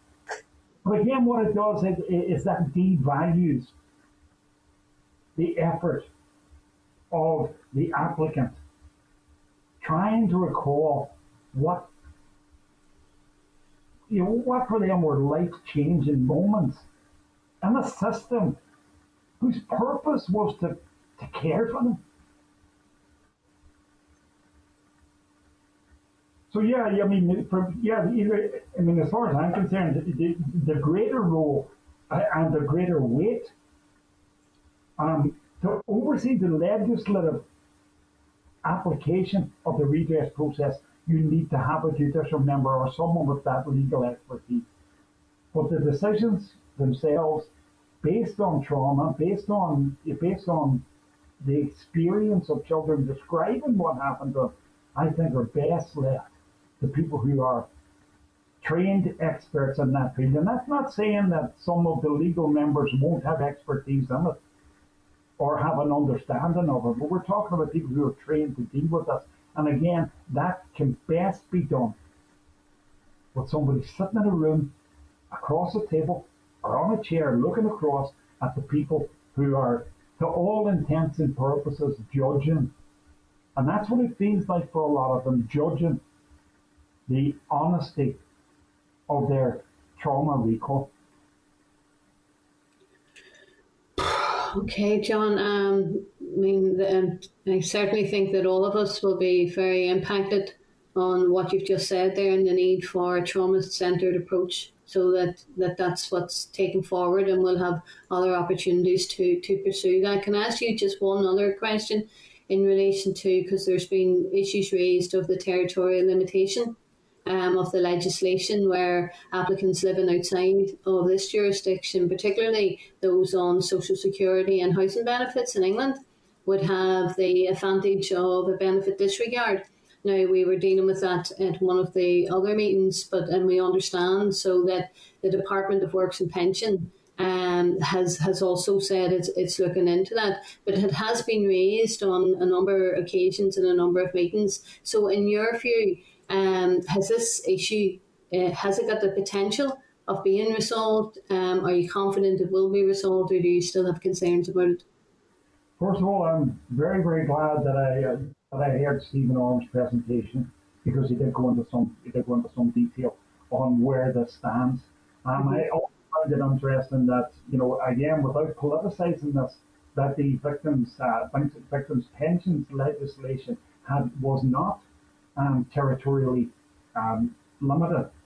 Again, there would be the question around why did that happen and why did this not happen in our case, But, that's where it's at. But I've been in touch with the Secretary of State, I've been in touch with the Northern Ireland Office, I've been in touch with the Executive Office on this for the last year, over a year.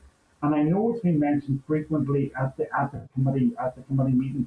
And in fact, just last week or the week before last, I was to go to a meeting and I couldn't make it, but I did get notes from it. And I think this is something on its way to being resolved right now, which will be a great relief, particularly for the older and more vulnerable people who are living, as we say, across the water or outside of this jurisdiction. And this is actually from the Executive Office. They confirmed that agreement has been reached in principle with the relevant Secretaries of State that once HMT, in other words, the Treasury's agreement is received, awards and GB will be disregarded. In the meantime, any relevant cases were being parked by the Department of Works and Pensions and no deductions would be made. Local councils will take their lead from DWP on this, and TO are working out a business case for DWP to progress it. That looks like we're there and we're almost there. Ending up as legislation or ending up as an administrative process that resolves this will be very difficult for victims and survivors living in England, who would have got awards or who will get awards, because they're not all going to go on the DWP website. And what I am suggesting is that when this decision is made, that, as they said here, a form of words will be put in a letter. And what I would ask, and the committee can push this, is that letter, that form of words saying this is exempt, if we just use that as a phrase of convenience, this is exempt, go to the Redress Board, who then write to all of those who will already have received payments, saying that when DWP and when your local council come knocking on the door saying, give us your money, they can show them this letter and say, look, here's a number you have to contact. I don't have to do anything. You contact, make it their responsibility. One of the issues again on this, which sort of had been overlooked, and I know Stephen had talked about it, but I know it had been discussed at a previous committee meeting, was that if somebody had previously had an award through the criminal injuries process, in a case against an institution, that award is deducted from the award that the Redress Board would make. In other words, you can't get two bites of the cherry, and that's understandable. But the difficulty now is that the award that would have been given through the courts or whatever process it was, that's criminal injuries award or compensation that was given, may already in some cases have impacted on people's benefits and their housing and all the rest of it.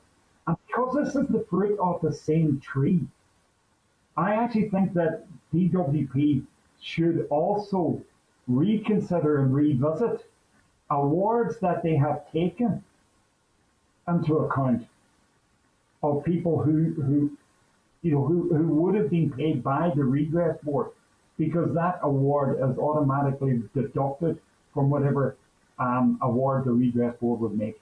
Just for example, if you got £10,000 in a criminal injuries case against one of the institutions 5 years ago, and the Redress Board decides to award you £10,000 or £20,000, the £10,000 will be deducted. As far as they're concerned, your total award is £20,000, but you haven't got the £20,000 because you already got the 10.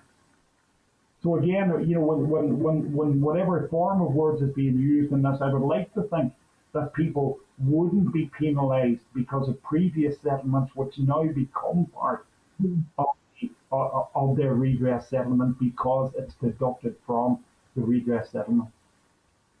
Okay, issue that this committee can pursue perhaps after today. Thanks, John. Thank you for all that. Thank you, Martina. That's appreciated. Look, nobody's fault or nobody's issue, but we're about 10-15 minutes over time here, and we've still another question to go. So if we could bring Trevor up, please, and and get the question there. Trevor, over to yourself. Yeah, thank you, Chair, and John, thank you very much for your presentation again. I admire the way you can so eloquently represent the views of the people that you represent. I've only one question for you because we've covered so much already here. The appeal process, the appeal limit of 21 days. And I know it's early days yet, but to what extent have people actually suffered by that time limit so far? Yes, I've had discussions with applicants, and I've also had discussions with a couple of solicitors around us who feel that the 21 days is too short a time. 3 months might be a bit. I would say 3 months would be better than 28 days. And the difficulty again is, and we have to take into consideration the time we are in right now. That what's COVID the way it is, communication is going to be as prompt as it used to be. Getting stuff back and forward, plus the fact that if we're dealing with older, more vulnerable and less literate people, it's going to take a bit of time for them to understand what the determination is actually saying. And they'll understand what the award is, but they won't understand, maybe have difficulty understanding the determination. But that's going to need more time. And I think, although you can't introduce new evidence at an appeal, I think there should be a reconsideration phase, not necessarily a full-blown appeal, that would accept the fact that maybe in the interpretation of the evidence of an applicant, the committee may have seen something a different way, and somebody having the right, to correct that. But I think 21 days is too short. Right now we haven't got. I remember the time when you could have had a post. You had a letter in the morning, you could have sent a reply, and you got a response back that afternoon. We don't have 2 posts anymore. Second-class mail in this city goes to Belfast before it arrives back here. So that's not going to happen with solicitors. You've lost a week in the first written communication. Yes, plus the fact that I'm looking at the grounds for appeal here, and it does say the notice of appeal must set out in writing the grounds of the appeal. That takes consideration by a solicitor, by the applicant, takes the time involved in the postage, at all the problems arising from COVID and communication at the moment. It's just so obviously too short. If I could do nothing else today, if I had the option to change that to 3 months, stroke of a pen, get it done. And also you're quite right when you say that things can come out in the course of discussion, which the applicant may have thought he should have mentioned, or it could be items where he's heard something and he disagrees with. Obviously, now that could be ground for an appeal, but it takes time for a solicitor to sort those things out. And solicitors, with the best will in the world, they're deliberate in what they do, and they're not quick, and rightly so. So that doesn't add up at all. But thank you very much for coming before us again. Thanks, Trevor.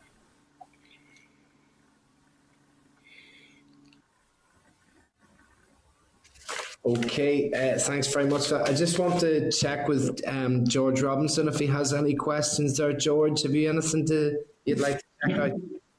No, I'm fine, Chair, and as I was saying to Jerry, I support them wholeheartedly and everything that they're doing, and anything that we can do on their behalf. I'm fully supportive.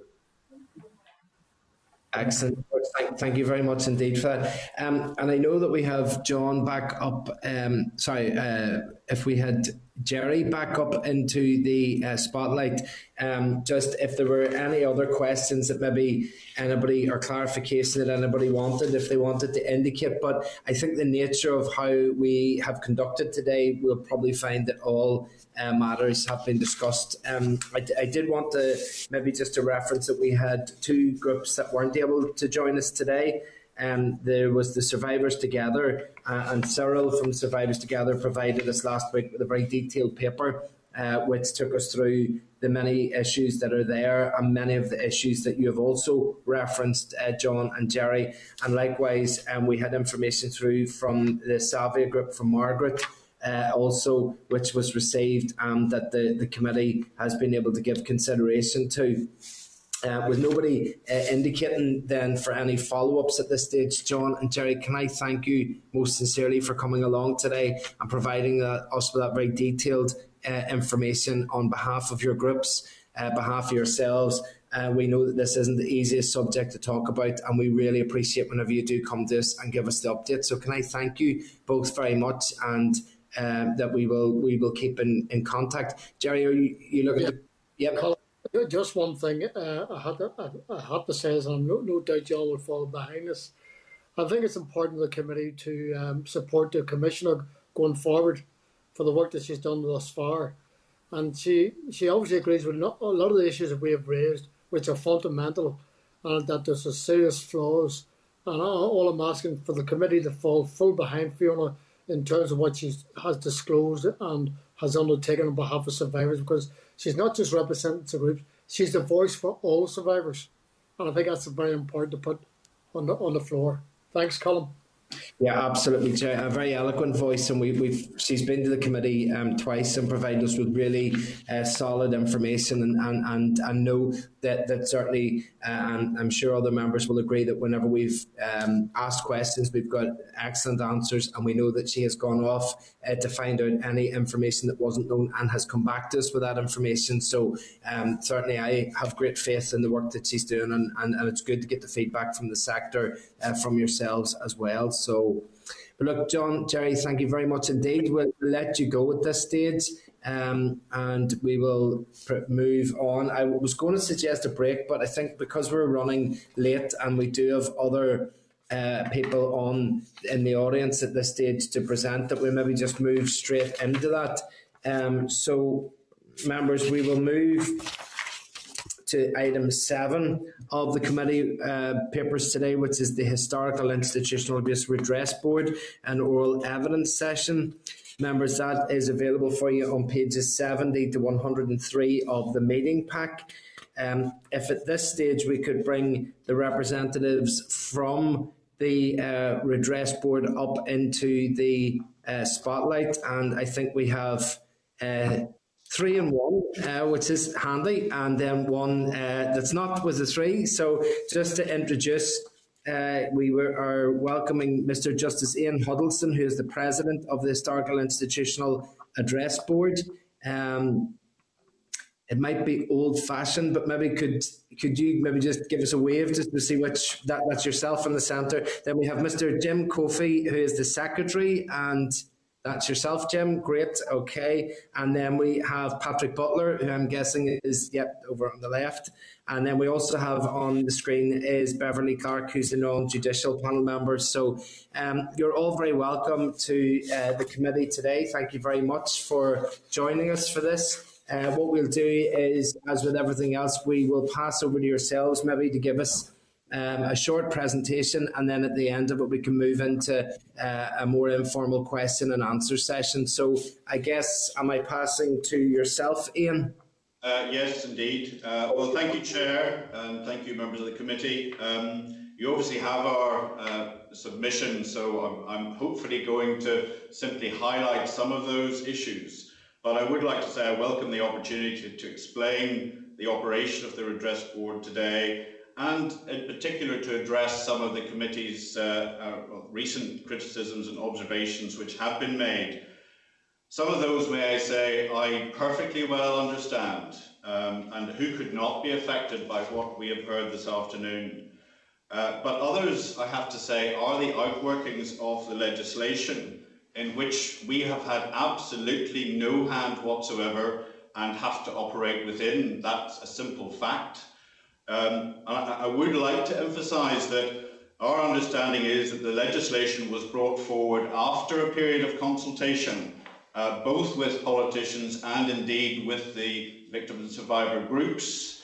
To that extent, we do believe that they were part of that co-design process. I can't comment on that because I wasn't part of it, but that certainly is our understanding. In terms of this afternoon, I want to make a relatively short statement to the committee on our statutory role, and as I say, at least to put into some context some of the criticisms that have been raised. I will try and explain to the best I can why some things are the way they are, and when we come to the question and answer phase, the team are in attendance here today to help answer any questions which either you or the committee may have. And Chair, can I say, I acknowledge from the very outset that we are not perfect. I don't think anyone is. I accept that we can improve, but I would say that improvement has to be on an informed basis, and as things stand, the legislative basis that we have has got to be acknowledged. I'm accompanied, Beverly Clark is with us today as a non-judicial member. I'm very conscious of some of the discussions that have been had around the decision-making process, and I will ask Beverly later on just to explain to the committee exactly how that process operates in practice. Paddy Butler is here. He is the Senior Legal Advisor to the Board, but before that was also Legal Advisor to the Hart Inquiry, so was intimately familiar with the history of all of this. And Jim is obviously here as the person who leads the Board's administrative functions and provides the Board with performance information. As I've said, we have submitted a detailed written submission which is before you. In that, we have tried to set out the procedures of the Board and the detail of the legislative framework in which we operate. Some of the schematics which are attached at the annex give you a better feel, I think, for the process that we adopt. And I'm not going to rehearse all of that content this afternoon, but I do think it is important that we highlight some of the issues. One of those issues is the wide remit of the legislation, which now encompasses a range of institutions which extends well beyond the welfare institutions which we've focused on today so far. So, for example, it does include mother and baby homes, it does include juveniles held in adult prisons, and indeed in certain hospitals. I frankly think that probably wasn't in the anticipation of the Hart Inquiry when the recommendations were made, or certainly not to any material extent, but it does form part of the legislative basis which we have to operate. To give you some background, the Redress Board was established on the 31st of March 2020. It was launched at the height of the pandemic in what were, and let's face it, remain very challenging circumstances for everyone, including applicants. It was the product, as I say, we believe, of a co-design and full consultation before the legislation was brought in. I am aware from my predecessor that some thought it might have been better to postpone its operation, but that the decision was taken to proceed to try and start paying compensation to applicants as soon as possible. That decision was taken very early on in the process, and the scheme was launched as soon as was practically possible. As I've only been in post since January of this year, I feel entirely free to say that during that time of pandemic, my impression is the team has worked very hard to ensure the efficient and effective progression of applications to a panel stage so that applicants receive the compensation to which they are entitled as soon as reasonably practicable.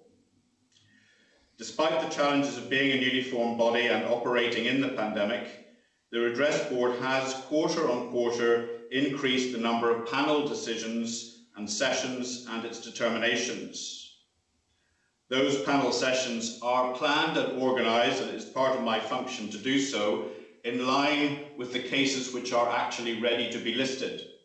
So in other words, we flex the available panel sessions depending on the number of completed full applications which we have to consider. To illustrate the point, I'm going to ask you to look at a graph, and I'd ask Alice if she could bring that up now.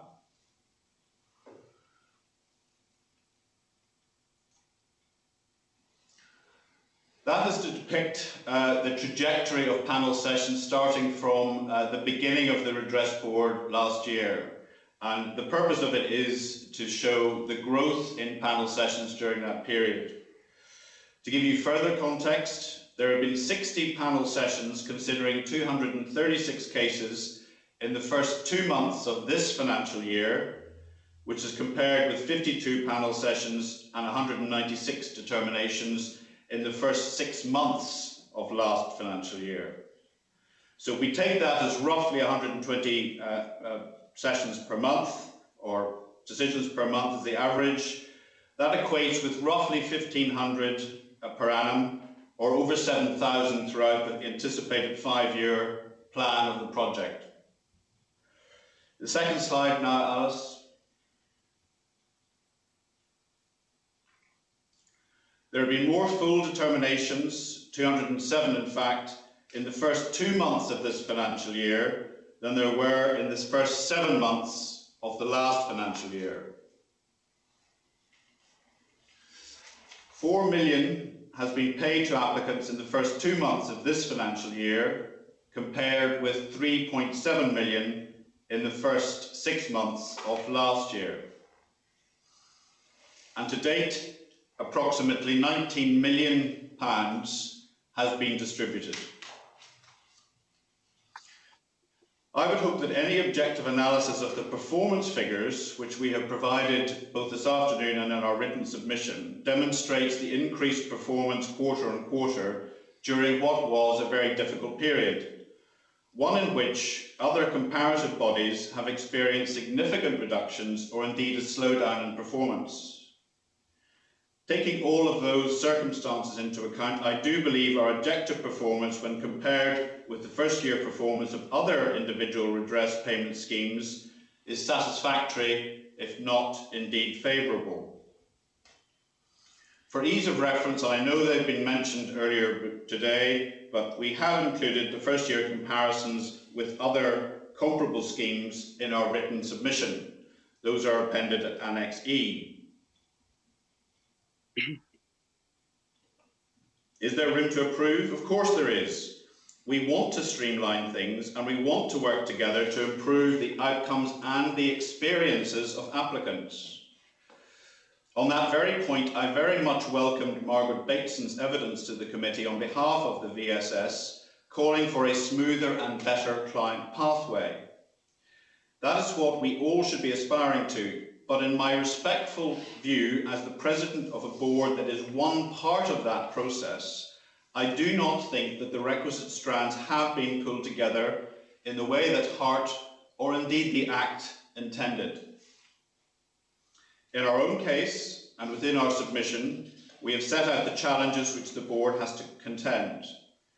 But it is worth highlighting some of the main ones this afternoon.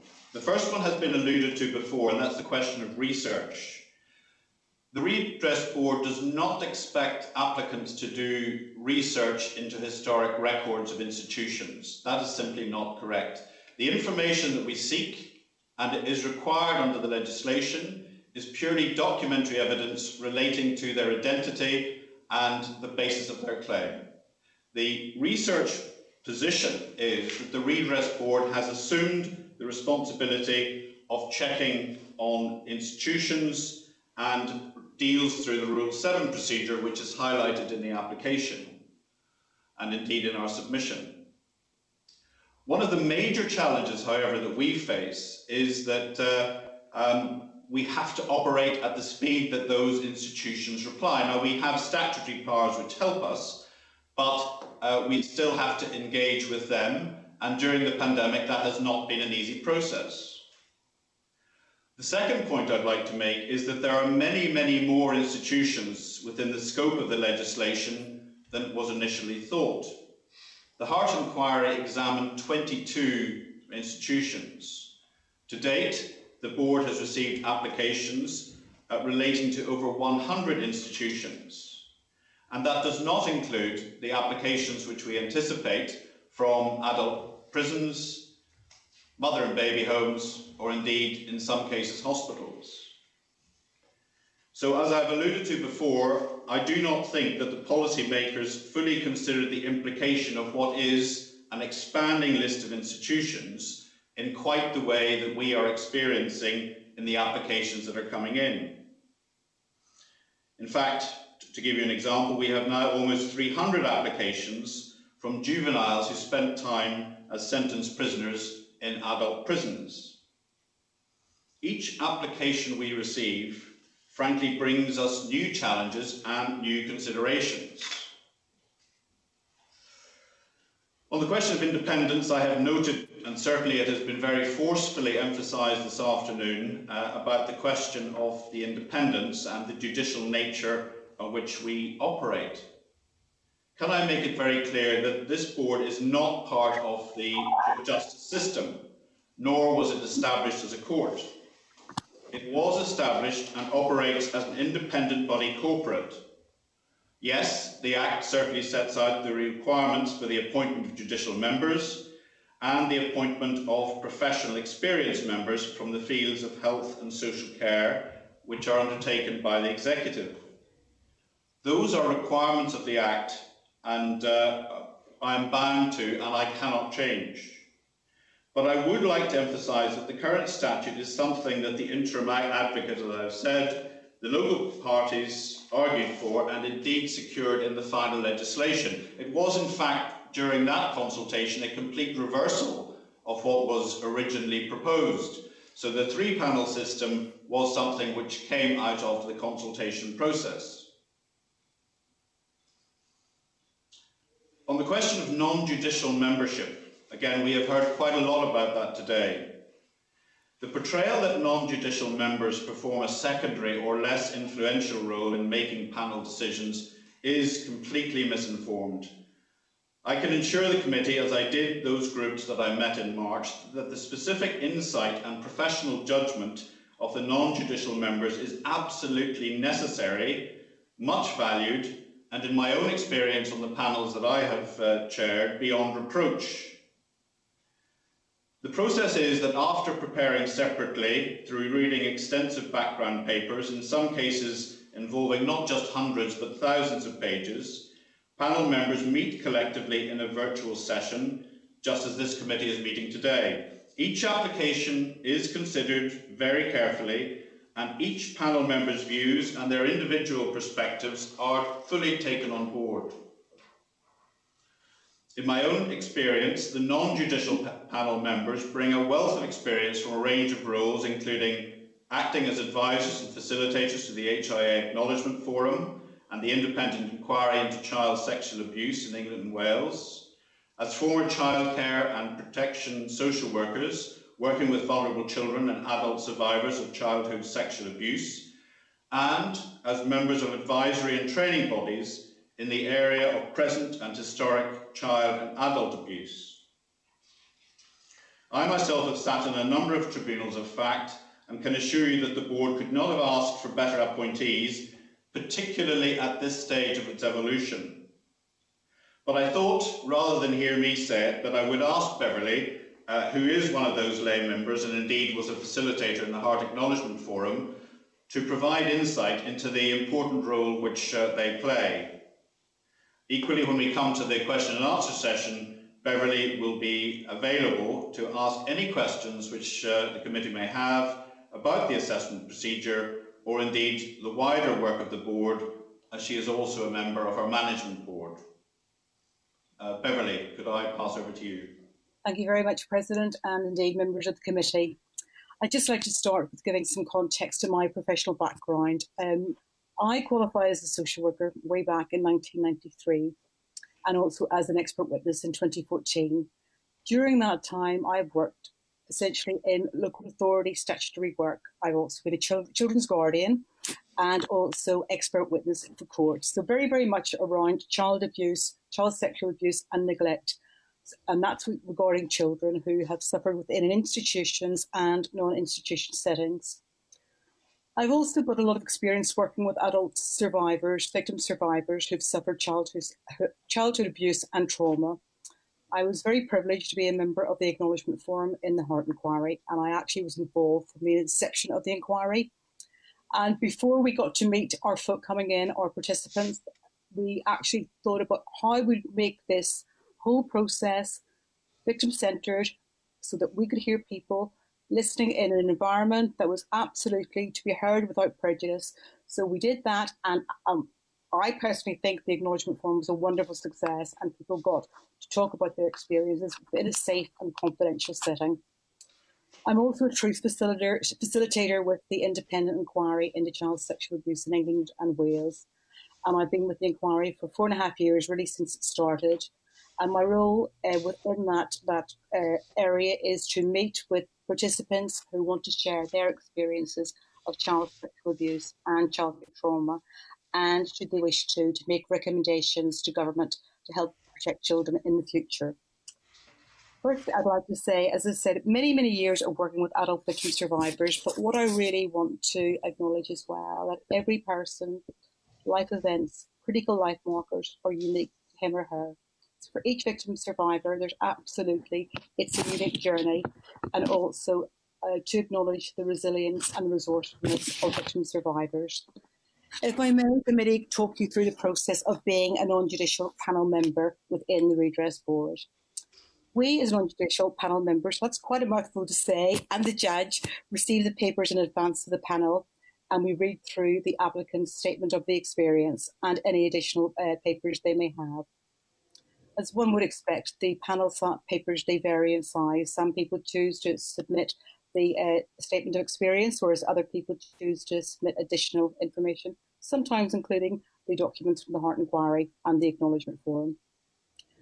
As well as the experiences that the individual identifies that they had within the institution, they also identify the impact of the abuse and neglect that they have suffered as children. I mean, this is absolutely fundamental, I think, in terms of developmental and childhood trauma and abuse, to know how it affects the adult, the functionality, how it affects them. And that is very, very much absolutely in focus within the discussion and the decision making within the Redress Board. If I can give you one example, which is something that we hear about often, but it's a very much a theme that comes through. Whenever we hear about sibling groups that have been placed in institutions, and that sibling contact has been denied or frustrated. So sometimes youngsters are in the same institution, but they're not allowed to have that kind of ongoing contact, or it's completely no contact. What we hear from many of our adult victim survivors is how that's affected them in adulthood. For many of them, particularly older siblings, there's a feeling of immense guilt that they feel because they didn't protect the wee sister or the wee brother. For others, it's a tragic, haunting memory of their time in care together. So that's one of the experiences that we often hear about, amongst many, many others. It's a very powerful example of what people have been subjected to, but also what the panel are very much alert to. During the panel, the judges asked the non-judicial panel members to present the case. So this can include the information that comes from the report in a summary, capturing the salient points, and sometimes much, much more. Often we hear from applicants who've been in more than one institution, so they may have been in several institutions. And actually some may have no complaint about a particular institution and have suffered different forms of abuse within each institution that they were in. So clearly it's a very complex area. So what we do is we summarise that information and have the discussion about the incidence of abuse and neglect within a particular institution, within looking at the duration, and thereafter how that has impacted on the adult victim survivor's life. And when we talk about impacts, I think it's really, really important to know that impacts affect victim survivors in many, many ways. So, for example, it could be the psychological, the physical, the intrafamilial, the social, the intimate, educationally. There's a multitude of outcomes that affect our victim survivors. And it's very, very much about keeping that front and centre within the panel discussion and within the panel decision making. Following the panel, when the decision is made around banding and around award, a summary of reasons is circulated. Now that's composed by the judge, and that's circulated to non-judicial panel members. I feel that my role, along with my colleagues who are also non-judicial panel members, is to make sure the language that we use is trauma-informed and victim survivor-centred. Absolutely key. And so for me, of course, that document, it is a legal document, but it's not a checklist document. It's not something which is a tick, tick, tick. It's very much capturing the individual victim survivors' experiences, making sure that it's individualised, that it's meaningful, absolutely, to that applicant. And I was listening, and I was saddened to hear John and Jerry how they felt. I think really important to acknowledge that. In terms of what non-judicial panel members bring to the table, well, we bring expertise around child development and social care, and equality and justice. So that's very, very much an important part of that. I believe we add significant value to the Redress Board panel. As I said earlier, we can categorise abuse and neglect, and we hear about specific incidents of what a victim survivor was subjected or witness to. But we have to discuss the impact this has had, because for many, they've been carrying this for years. So that process, for want of another term, it's informed, it's individual to the victim survivor, and it's done in a collective and collaborative way, involving judicial and non-judicial panel members. I've been involved in many panels. I've been part of the Redress Board since it started. And I also know my colleagues share this view. I've also heard more than once that judges have expressed how much they value our input, and I've always felt they've been very, very receptive to my personal view. I think we bring expertise to that panel. I think we bring a voice as well, because we are very experienced in social care. But I also want to say we're a very vocal group. We're not shrinking violets. And it's very much about, I think the core task of a social worker, apart from listening skills, is to use analytical skills and to be absolutely vocal, to have good verbal expression. And sometimes there are times when the non-judicial panel members, when we have good, healthy discussions amongst ourselves as well. My experience of the Redress Board has been one of judicial and non-judicial panel members working together, collaboratively and collegiately. And for me, I feel very privileged to be part of that board. Thank you very much for listening. And as the President said, I'll be happy to take any questions later on. Thanks, Beverly.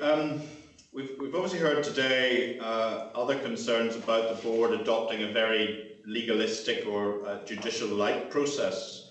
For my part, I can't pretend for one moment that the Act and the rules are not complex. And if I'm being brutally honest for my own part, I think they do contain contradictory provisions. That is a consequence of the legislative process, but those contradictions are definitely there. It is a statutory redress scheme. It's underpinned by that legislation, and it's the legislation which we, as the board constituted under it, must follow. And that is particularly as regards some of the legislative formalities. So, for example, we touched early on, and Jerry mentioned it, that we have got to ensure that applicants comply with the information requirements set out in Rule 4. But as I've already said, that isn't about historic records. That's about an applicant providing their own identification evidence and the evidence that they or their legal advisors want to submit in support of their application. The board has a requirement to verify attendance at an institution. We do that under the Rule 7 procedure, as we've outlined in our submission. And we exercise the powers that we have to request or compel further information to allow us to take a fair and balanced determination of an application.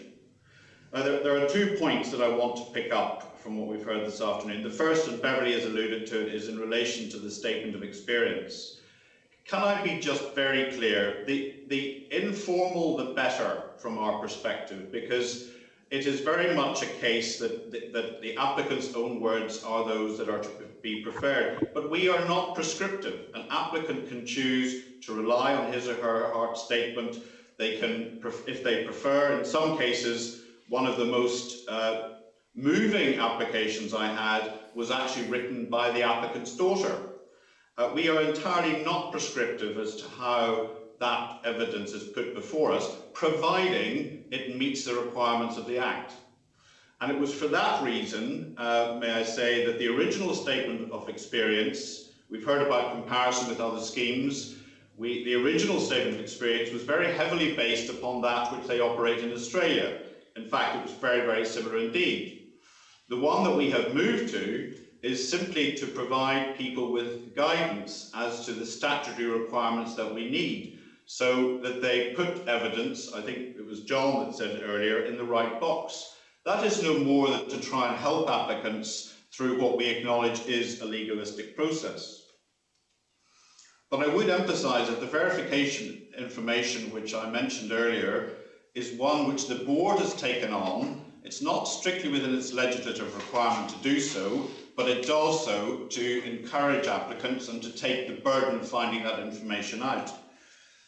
The other point I would make very clear is that we have elected at a very early stage to run that process in parallel with receiving an application. There could be an argument for saying that it's only when an application is complete that we then run the process with the institutions, but we've decided to run it in parallel to try and reduce the overall time of applications. On the question of legal representation, which again has been raised today, can I just say that 95% of applicants are legally represented?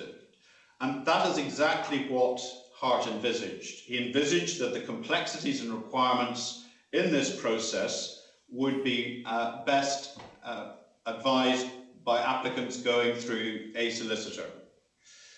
The representation for that was deliberately funded through this scheme, completely outside the legal aid process, to speed that and help ease any considerations of cost. That was provided through the consultation process, and as far as I am aware, Section 28(3) of the Act was added through that consultation process to specifically give the Commissioner wide powers to create a legal panel of properly qualified solicitors who would be both experienced in this area of law and have the appropriate empathetic qualities. The Act also gives the Commissioner the flexibility to specify the terms and conditions upon which solicitors might be appointed. And as a former solicitor myself, I can say that it is entirely standard to adopt such an approach and, where desired or applicable, to include specific KPIs around reaction times and issues such as communication. That is quite normal practice. We acknowledge that the process of making an application for compensation can be difficult and upsetting, and it is certainly not our intention in any shape or form to re-traumatise applicants. From the outset, we have expressed our concern that the redress scheme was launched in the absence of established and coordinated practical and emotional support services to help victims of childhood abuse to make an application to the board. For a very large part of the last year, they were unsupported in terms of making those applications except through their solicitors. So I very much welcome the formal appointment of the Victim Support Service to fill that gap and the clarification that has since come about its intended role, and we do look forward to working in partnership with VSS on how we might both collectively support applicants to the board in parallel with the legal support and assistance that is available. We have referenced applicants being re-traumatised by appearing in front of a panel. It was a deliberate option and decision by Hart and the legislation to try and minimise the number of panel sessions so that applicants were not being re-traumatised. The whole scheme was set up on the basis that it would and could largely be done on the papers and would not be seen as a judicial process. It is for that reason that panels almost exclusively determine applications on the information before them and do not require applicants to appear in person other than in exceptional circumstances. If I could pick up on one of the points that was made earlier, the information that we look at is indeed shared with applicants and solicitors if there is some information that we think needs to be placed in front of the applicant so that they can comment on it. It's not to burden, it's not to re-traumatise, it's simply so that we get the complete picture of the allegations that are made and the counter-allegations, if there are any, from the institution. It is a matter of natural justice that those points do need to be put to the applicants. The other issue which we have come in for criticism for is the issue of communication. For my part, I believe that refers to perceived lack of engagement with group leaders, the language which we use in our correspondence, the language which is used in our summary of reasons or the awards themselves, and the board's policy of engaging with solicitors, which has been described as impersonal. In the few minutes I've left, I would like to set out how we can hopefully collectively address some of these observations. Firstly, we have offered and have met with those groups who have availed of the invitation on a 6-monthly basis. The last series of meetings were arranged for a 2-day period at the end of March, and before that, meetings took place with my predecessor in November. Beyond that, we have always understood that the role of the interim advocate, and more recently the commissioner, is to be the conduit between the groups and the board. It has always been guided by those officers on the need for more frequent meetings if they are required, but I am more than happy to engage with the groups separately to agree a timetable of direct engagement if they wish to meet more frequently than 6 months. I am, however, very conscious that there is also a constituency of victims and survivors who are not affiliated to any group and have either chosen to instruct solicitors privately or to pursue their own applications. This important cohort must be remembered as part of this dialogue. Indeed, through the proposed publicity campaign, we actually expect that cohort to increase substantially in number. We also recognise that charities such as the Child Migrants Trust and others provide excellent support and play an invaluable role. In short, what I'm saying, there is a very wide constituency group for us to consider and to serve. As I've said, to date, 95% of those, whether they are affiliated to groups or not, have chosen to instruct lawyers, an approach, as I say, that was encouraged by heart and facilitated by the Act. And if I could just add to that, the reason for that is not simply the purposes of assessing what an applicant do for this scheme. It is also, one has to remember, the reality that those solicitors may be advising those applicants that they are better served by pursuing civil litigation in the civil courts directly against some of the institutions. So the advice which solicitors are giving is not just geared solely to this scheme, but is looking at that wider question of compensation and as to whether a civil action would be more appropriate in the circumstances. And I need to make that point because it's something that is very often overlooked. In terms of the correspondence, which is required to communicate our decisions, I appreciate that some of that may be looked at as being legalistic or lacking in empathy, where it's not being fully explained by a solicitor. But where we are dealing with applicants in person, we do try to ensure that that language is appropriate and is easily capable of being understood. Equally, very happy to work with the groups to see if we can improve upon that language. But I would say that we already adopt the internationally adopted lexicon of terminology when we refer to sexual abuse. And in addition, each of the panels have been specifically trained to be alert to that issue and the use of language in particular, and to adopt trauma-informed language when they can. During my meetings with the groups in March, I listened to one group's observation that the language used in some of the summary of reasons prepared by the panel was lacking in understanding of their experience or indeed their situation. I recognised how important the panel's summary of reasons is to an applicant, not just because it sets out the amount of compensation they might have been awarded, but because it serves as an acknowledgement of their lived experience and the abuse that they have suffered. I've provided an undertaking that I will reflect that observation back to panel members, and as set out in our submission, this is a matter that the board's Training and Insight Committee is currently reviewing to ensure that as far as possible, only empathetic and trauma-informed language is used. The issue for us is, and the researcher that spoke first highlighted, is that we walk a very fine line between being robust and credible and being empathetic. We always have the difficult and sensitive task to explain on some occasions why an applicant did not demonstrate on the balance of probabilities that they had met the requirements of the Act, or why the panel has come to a particular conclusion. That is important because the reasons given may, in any particular case, provide the basis for an appeal on either the decision itself or the quantum awarded, or both. Feedback from the organisations who have experienced a variety of redress schemes have identified to us, positively I'm glad to say, that we have achieved the right balance and have seen and have been helpful in providing in improving our performance in that particular area. On the question of the value of awards which has been raised today, we have very publicly set out our evaluative approach to determining the value of awards within the financial range which is available to us. The reality is that each application is unique, it's assessed on that basis, but in the final instance, we are constrained within the cap of £80,000 which is imposed by the Act.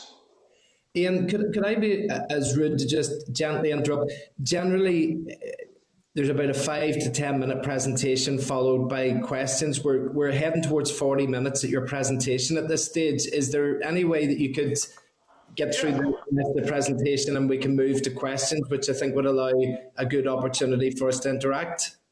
Certainly. Well, as I was saying, the reality is that we have a cap that we have to operate within, and that was one which is imposed upon us. We can do nothing about it.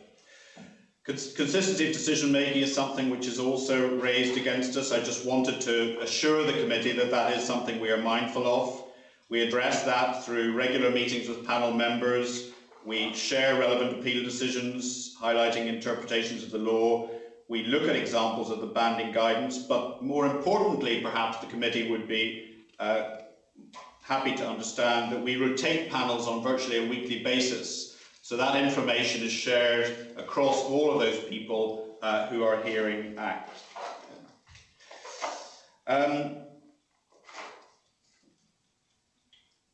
In terms of the question of updates, as I've said, that is a difficult one for us. We have come into from criticism, obviously, because we don't interact directly with applicants. Part of the reason for doing that is because we do respect the client-solicitor privilege. We are conscious that solicitors are providing applicants with advice, both in terms of whether they should come to the redress board, whether they should pursue civil litigation, whether they should submit medical evidence or not. Those are questions that we really cannot get involved in. There is a distinction to be made between providing information and providing what has been described as a help desk. The reality is that when you've got 95% of applicants who are represented by solicitors, it is very difficult for us to do anything other than provide information. And we created an online portal which provides 24/7 access, 365 days a year to solicitors for that very purpose, with a view that they then could update their clients as frequently as necessary.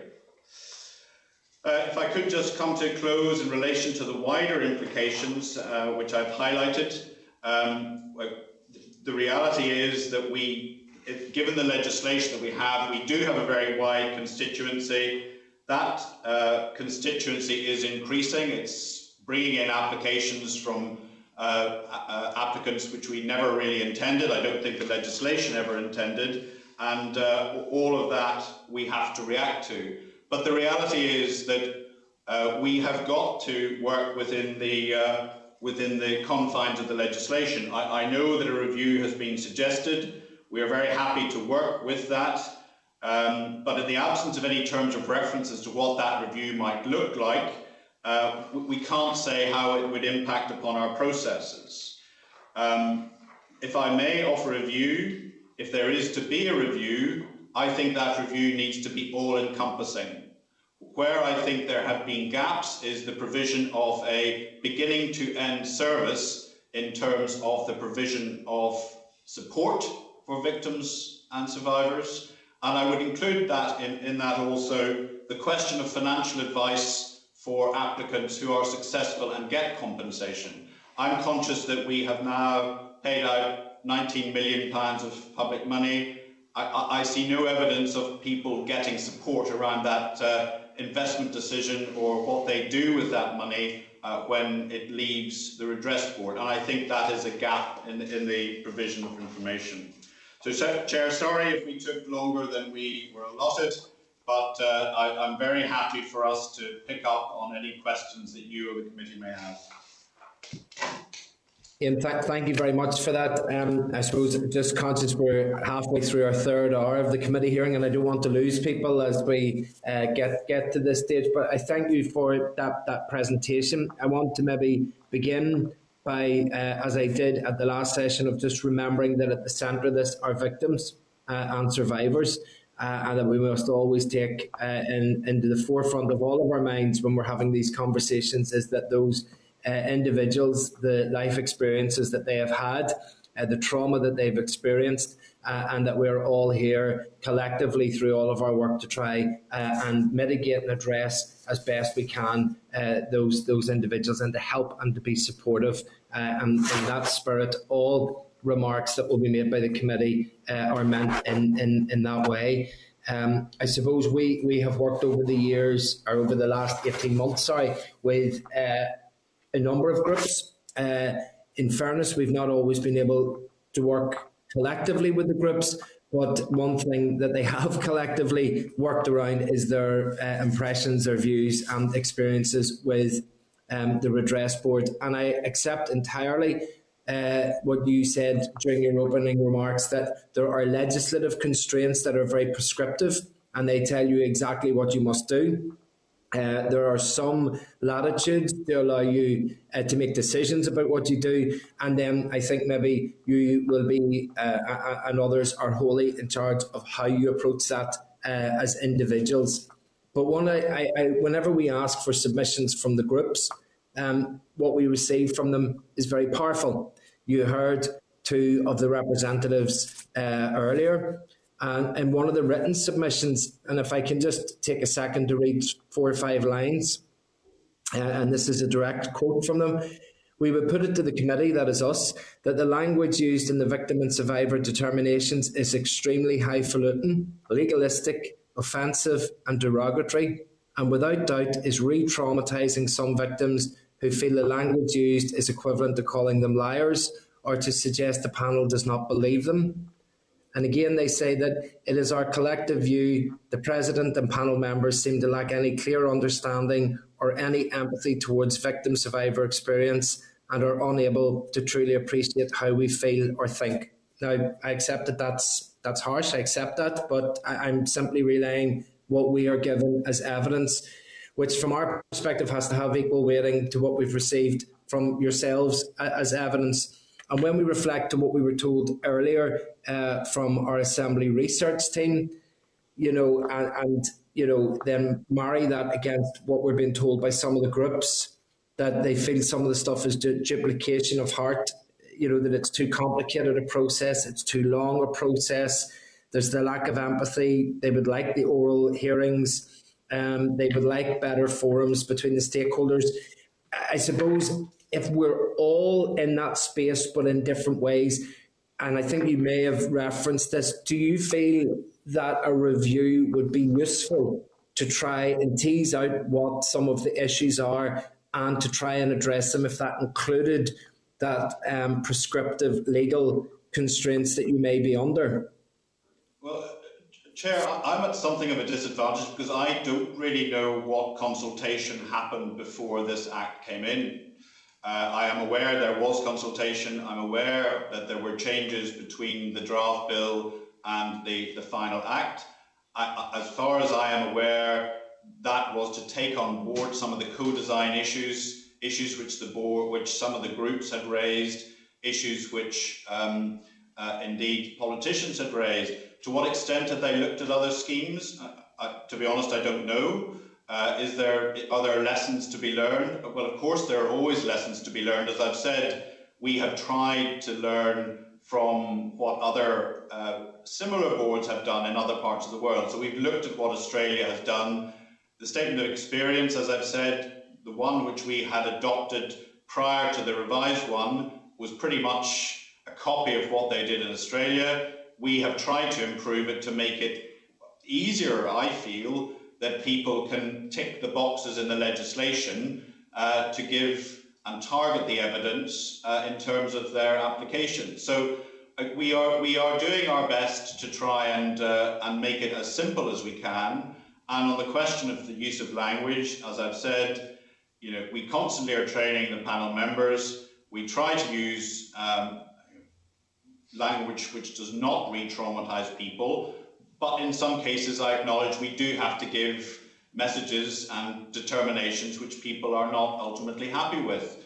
We need to do that, and we try and do that in an empathetic way. We have taken soundings outside Northern Ireland. The Child Migrants Trust, who has experience of Australia, were the group that I alluded to. They feel that we have the balance appropriately right. I'm not saying that's perfect. I'm saying we could certainly consult with others to see if we can improve upon it. But at the end of the day, certainly in terms of the statement of reasons, we have to give enough explanation so that if someone wants to appeal, they have a ground to do it. How will we address the point, though, if almost all the groups are saying of their experience that it's re-traumatising people, is that not a clear indication that we need to do something differently? Well, just on that point, as I've said, we don't, if people don't want to put in a statement of experience, that's fine. If they want to rely on their heart statement, which they've already given, absolutely no issue. Some of the information which I have received, which I've alluded to, which has been most helpful, has actually been statements not by the applicant themselves, but written on their behalf by maybe a daughter or a wife, because in a way that gives a much greater context to what the circumstances of the family and what they have observed in terms of the impact of an individual. I absolutely welcome the introduction of the concept, as I understand it, that VSS are going to work with people to help form that statement of experience in a way that people feel comfortable with. When I was alluding to the beginning to end process, I think that piece has been sadly lacking. There only have been either applicants do it themselves or they go to a lawyer. I think the interaction between VSS and perhaps a lawyer will certainly improve that process. But my understanding is that that was only commissioned on the 1st of June, so we have not seen how that might work and operate in practice, but very happy to work with Margaret Bates and her team to make sure that, as she called it in her evidence to you, that pathway is much more clear and coherent. That coherency has not existed. And the reality is that some of the statements which we get, some might be many pages long, others might be 5 lines. It's very difficult for a panel to come up with a sensible decision if all they are being provided with is 5 lines in relation to an application for what is compensation. Chair, may I just add as well, I think important to acknowledge that for many folk that are coming through to the Redress Board, this may be the first time they've disclosed. So that, and they've been carrying this, and we use the term, don't we, historical abuse. We know there's nothing historical about it if you're a victim survivor. The pain's raw, it's recent. So I think to get that absolute good intervention support, a bit like an acknowledgement for a model, where you're taking your time with an applicant, where you're slowly taking them through those life markers, but it's not done in an hour, it's over a series, and you are trauma informed, so it's someone who's got a health and well-being background. I think that would be absolutely key for any victim survivor that's coming forward the Redress Board to have that support. Well, I certainly welcome that everybody is pulling in the direction of not wanting to re-traumatise those individuals that have been involved in the process, and I think we need to continue to do that. But if I can finally ask a question, you had referenced a number of opportunities that you've had to meet with the various groups. Have you, could you give us any examples of things that have changed as a result of meeting the group, where maybe that group has indicated something and you've went off and thought, yeah, there's something that we can do there? I suppose maybe just to illuminate for us that isn't just a simple lip service process of meeting people, listening to what they're saying, and then moving on. Has there been any work carried out? Well, the changes to the statement of experience was informed by part of those discussions, and that was to, in reality, what we were getting was just maybe a page or 2 pages of text. Didn't try to really explain whether it was physical abuse, sexual abuse, the impact that had, how frequently it happened. So we have deliberately broken that down to shadow the requirements of the Act, so that it hopefully is easier for applicants, but also means that panels can see exactly what applicants are saying under each of those headings. And that I think has made the process, and I think it was John earlier who referenced that is something which is viewed as positive. It's a small step, but it's a step in the right direction, but it's a case of constantly trying to improve. Okay, I'm going to pass on to some of the committee members now, so I'm going to ask for Trevor Lunn to be brought up into the spotlight, and then pass over to Trevor for some questions, please. Trevor. Yes, thank you, Chair, and thank you everybody for your presentation today. It's been very interesting. I want to ask you just about process in terms of the information, the application provided by the applicant, and the evidence that you might ask for from the institution involved. To what extent would the applicant's allegations be shared with the institution? And conversely, to what extent would the institution's rebuttal or explanation be shared with the applicant, and when? It's a very good question, Trevor. The reality is that if an institution replies, should we say negatively, to an allegation made against it, then as part of due process, and it is a fundamental principle of natural justice that we have got to share that allegation with the applicant or his legal advisor, so that they can see what the allegation is, and then they can respond to it. And that is the process that we adopt. Now, that does not happen in every case. In fact, if I'm being honest, it's actually quite rare that it happens. Mostly the information coming from an institution is, yes, the applicant was there between these dates and these dates. Those dates may vary from what the applicant has put in. To be honest, we don't really pay too much attention to that because of the memory lapse over what is quite a long period of time. But certainly if there are allegations which we feel need to be shared, then we will share them when we take on board the response. And thank you for that, if the institution came back and denied that the allegations were correct, and at what point in the process would that be shared with the applicant to enable them to respond to it? Well, if it was a fundamental issue of, well, let's call it credibility, then that is something which the panel chair would have to decide whether it falls in the category of exceptional circumstances to have an oral hearing. Right, okay. Chair, those are very rare circumstances. Okay, thank you. Chair, just one more quick one about appeals, if you don't mind. Yes. The 21-day time limit for appeals has come under criticism today, as you probably heard. I noticed in the written or evidence you gave us that there is scope, I think, for time extension.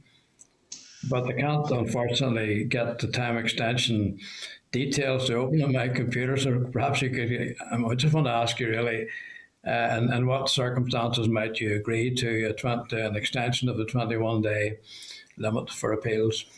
Well, in practice, what we acknowledge is that if someone has indicated that they are going to appeal, we allow them time to put in the appeal notice. So we acknowledge that COVID and everything else may have impacted, so we take that into account. But can I just say on the 21-day period, now I had nothing to do with that. The 21-day period is the same period of appeals that they operate in the civil courts. So I'm only guessing, but that is probably where that came from in the legislative drafting. Because in any other civil case, if you're appealing you have 21 days within which to lodge your appeal. I can't comment definitively, but that I'm assuming is where the 21 days originally came from. But in conclusion, then you have some discretion as regards the time extension if a notice has been given that there will be an appeal within the 21 days. Well, that is the practice that we operate. Okay. Thank you very much. Thank you. Okay, I'm going to ask for Pat Sheehan to be brought up next then. Pat, if you're there, please.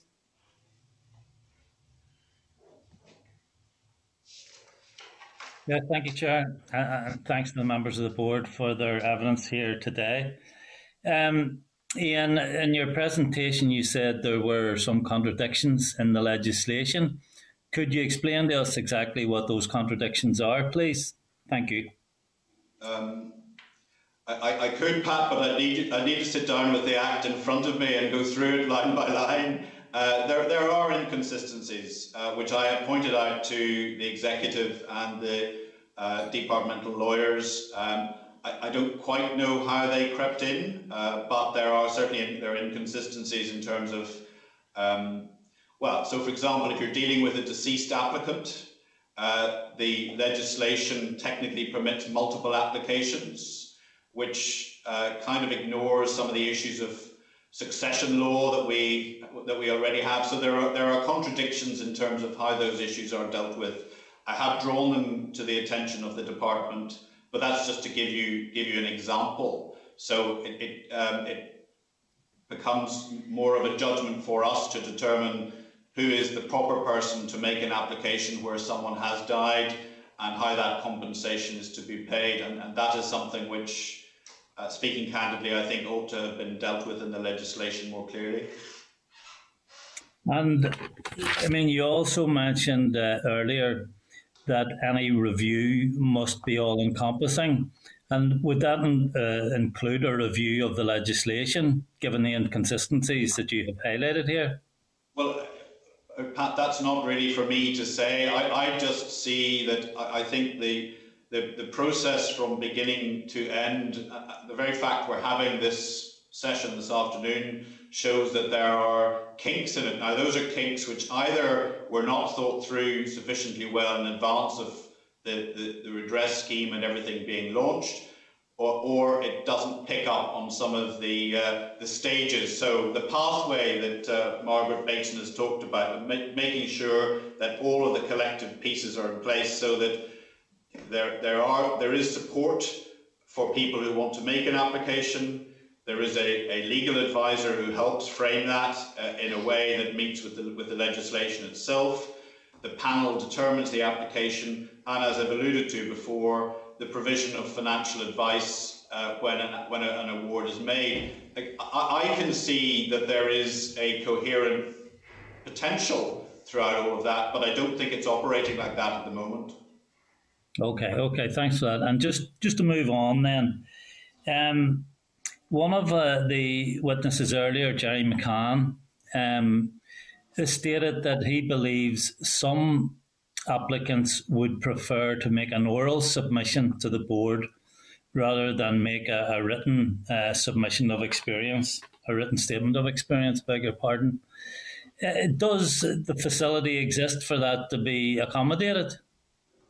Well, again, the legislation provides for exceptional circumstances. And I've looked at this in terms of Hart, I've looked at it in terms of the original draft legislation. The intention seems to have been that if this is done on the papers, then it will be a less traumatizing experience. I think, as John also picked up, the reality is that if there are a large number of personal oral hearings, then that will definitely add to the timescale within which this scheme has to operate. That's just a reality. Yeah, and I understand that many of the victims want this process to be moved forward as quickly as possible and don't want any further delays. In fact, that was one of the reasons why we didn't amend the legislation to raise the cap on the level of compensation that many thought it would result in an undue delay in this process taking place. But I mean, Jerry made the point very strongly that there does appear at least to be a perception among the victims' groups that there's a lack of empathy on the board. And I mean, this issue of applicants making an oral submission to the board would mean that they could see the emotion, they could hear the emotion, and they would have a better understanding and be able to empathise more with victims. And although you've said that it could be accommodated in special circumstances or exceptional circumstances, and I take on board John's point about a delay. I'm not saying that, and I don't think anyone is suggesting that all applicants or all victims would want to do this, given that it might be traumatising. There are other victims who might find it cathartic, for example, to be able to give evidence in person to the board. So is that not something you could consider? Well, you see, that's what when I say if we engage with VSS and see, as Beverly has already said, that almost like the acknowledgement form, if there is a process whereby they meet with VSS and their lawyer, they have that discussion and then present their case, then they could make the application for an oral hearing. But I have to say, my experience of the applications which we've dealt with is the vast majority, and I mean the vast majority of them, do not want to have any form of appearing in front of a panel of 3 people to present their case. They do seem more comfortable providing their evidence on written submission. When it has been offered on one occasion, the person elected in the end to provide a sworn affidavit, which frankly kind of countermanded the whole idea, because it then became, well, my lawyer will attend to present my statement of experience, which defeats the whole purpose of it, frankly. And there is no benefit in a lawyer appearing in front of us to read someone else's words. That's not a helpful scenario. So those things do need to be considered. Yeah, and I accept the last point you're making, and I don't think that was the point that Jerry was making. But I think Beverly's point about the acknowledgement forum, working with the VSS, working then with your solicitor, and then coming up with a more fulsome statement of experience may be one solution to that issue. Okay, thanks for that. And I've just one final short question. I'm sure others want to come in. You say in your written brief to us that 35% of applications didn't contain the necessary information. And you also say here today that 95% of the applicants are represented by solicitors. So there seems to be some communication problem between the board and solicitors. And is there any way this can be resolved? Thanks. Well, what we've done, Pat, is, and I'm probably saying this against my former profession, but we've created literally a checklist so that they can tick the boxes to make sure they've provided all of the information. And we're talking about, some of it is purely formulaic. It's providing birth certificate, marriage certificate, grant of probate, etc. Others are evaluative, so that if they want to supply medical evidence, that's their choice. It's not, if they feel that the evidence would be better supported by a medical opinion, then that is something which the solicitor can decide whether or not to submit. But fundamentally, we've created a checklist which, frankly, is very straightforward, and anyone could check whether they have complied with the Rule 4 requirements. I don't want to be criticising the legal profession either, but if 35% of the applications are incomplete and 95% of the applicants are represented, there seems to be a problem there somewhere.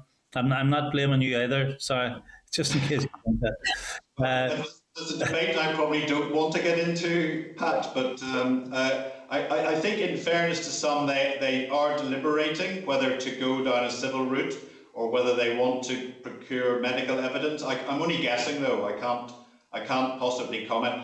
The reality is we send out reminders every 4 to 6 weeks to find out what the update is. But that is the position we're in. There's 176 applications which are sitting there, which we can't do anything with. Okay, thanks very much. Thank you. Thanks, Chair. Okay, thank you, Pat. If we could ask now for Martina Anderson to be brought up into the spotlight for questions, please. So over to yourself, Martina. Thank you, Colin, and thank you to the President and also to Beverly. Can I go back to the issue of the 21 days for appeal?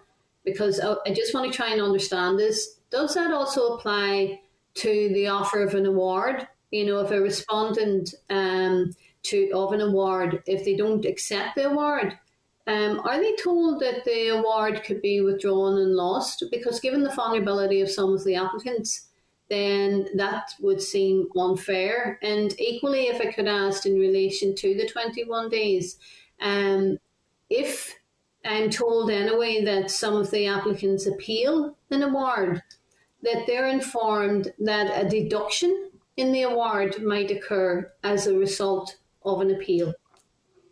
So okay. Those things would concern me if true. Yeah, there are two things. The first is on the 21 days, and I think what you're saying is, do they lose the award?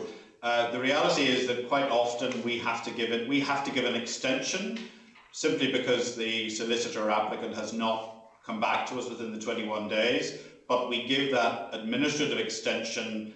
We have to do it by one of the judicial chairs because that's the way the legislation operates. But it's more or less a routine extension to allow them to avail of that offer. So that issue is a non-issue. The second question which you raised was, remind me again. Sorry, Martina. I was asking you if someone appealed, an applicant appealed their award, are they told that they could get a deduction in the award as a consequence of the appeal? Well, the way the legislation is drafted, it's a total reconsideration of the case. So that is a possibility, which they have to be taking their decision on that informed basis. But the appeal process is such that it is a possibility that on a reconsideration, the appeal judge takes a completely different basis. Now, that has never happened, but it is a possibility. And obviously, people need to be warned that that is a possibility under the legislation as it currently sits. You can imagine, after listening to the victims and survivors and after listening to John and Jerry today and others, Margaret and others who have contacted the committee, and we have read statements, and we've been listening very attentively to what they've all been saying, that for many of them they would view that as an inbuilt deterrent, somewhat of a threat, that if they, for instance, were not satisfied with the award, that they may lose it. And I think it builds into the experience that some of the victims and survivors have told us. Can I ask you, in terms of sorry, can I be clear on that point? We have to operate the legislation. That's what it says. So we have to. We weren't responsible for creating it. We just have to operate it. So we can't ignore that time limit. That's what's in the Act. Yeah. No, I'm conscious of what you said earlier, and nothing being in terms of an intention on your part to make victims and survivors feel as they feel. But given that we're hearing from victims and survivors around, say, for instance, issues of communication, lack of, do you think that a direct contact in the redress board, such as a case manager, to check the process of the claims for victims and survivors, would help in some way address some of the issues that have been given to us and that have been discussed here today? How can it be that it's victim-centred if, for instance, there's no mechanism or no meaningful engagement? Well, I did try and touch on that earlier on, but the difficulty that we have is we've got 95% of applicants who are legally represented. We do not know what advice or what their solicitor has told them in terms of how best to proceed with their application. And that includes proceeding through a civil court. It also includes, have they given any advice about the provision of medical evidence, etc., to support their application. So in terms of providing bog standard information, that is a possibility that we could look at, and I've raised that with TEO, but people have used the term helpline, or we can't get into that territory because we can't be someone who's giving help on one side and adjudicating on cases at the same time.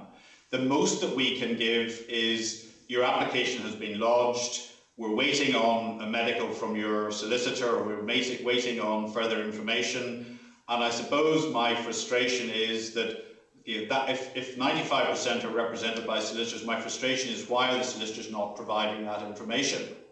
That's, as I've said, I've asked TEO to see whether they could look at a technical solution. We have nothing to hide, so if they can find a way that maybe someone could even look at their own online application, absolutely delighted with that. What I do not want is the staff getting drawn into a conversation about the merits or the nature of the application, because that's where we cross a line into providing advice, and we just can't do that. I think whether it's a technical solution or some kind of human interaction, I think that's going to be absolutely necessary, given the complaints from the applicants, which are very disturbing, and I'm sure they are for yourselves as well. And yeah, no, they are, of course, and Martina, we have raised that with the department as to, I may say it was part of the initial gateway review. That issue was looked at. The gateway review decided that a telephone access point was not appropriate. I've gone back to the department in light of the conversations that we've had and the experience to see, is there a technical or other solution that we can come up with to meet the requirements? But I repeat, I'm very cautious about it providing information. It's not a helpline. That function has got to be elsewhere, because we can't be providing help and adjudicating at the same time. Well, hopefully that can be ironed out and something can be resolved, because I'm sure it's equally as disturbing for yourselves as it is for us as committee members who are scrutinising this, to listen to victims and survivors and listen to their testimonies again today. And this has gone on a long time. You mentioned earlier that you were willing perhaps to meet more than 6 monthly. That has been currently the case. And you talked about the statement of experiences. And we had an interesting presentation you might have heard earlier, which we looked at other sort of redress boards and the work that had been done. And you had mentioned yourself, Australia. So in that process, the applicants can circle relevant words and phrases, providing the description of the impact of the abuse. And this is given that it is a more, I think, a victim-centred and trauma-informed approach. Would something like that, or is that even possible within the legislative framework that you're operating in, so that people could find the language within which they could present to yourselves, and that would enable you to make a determination based on knowledge that they're providing? Yes.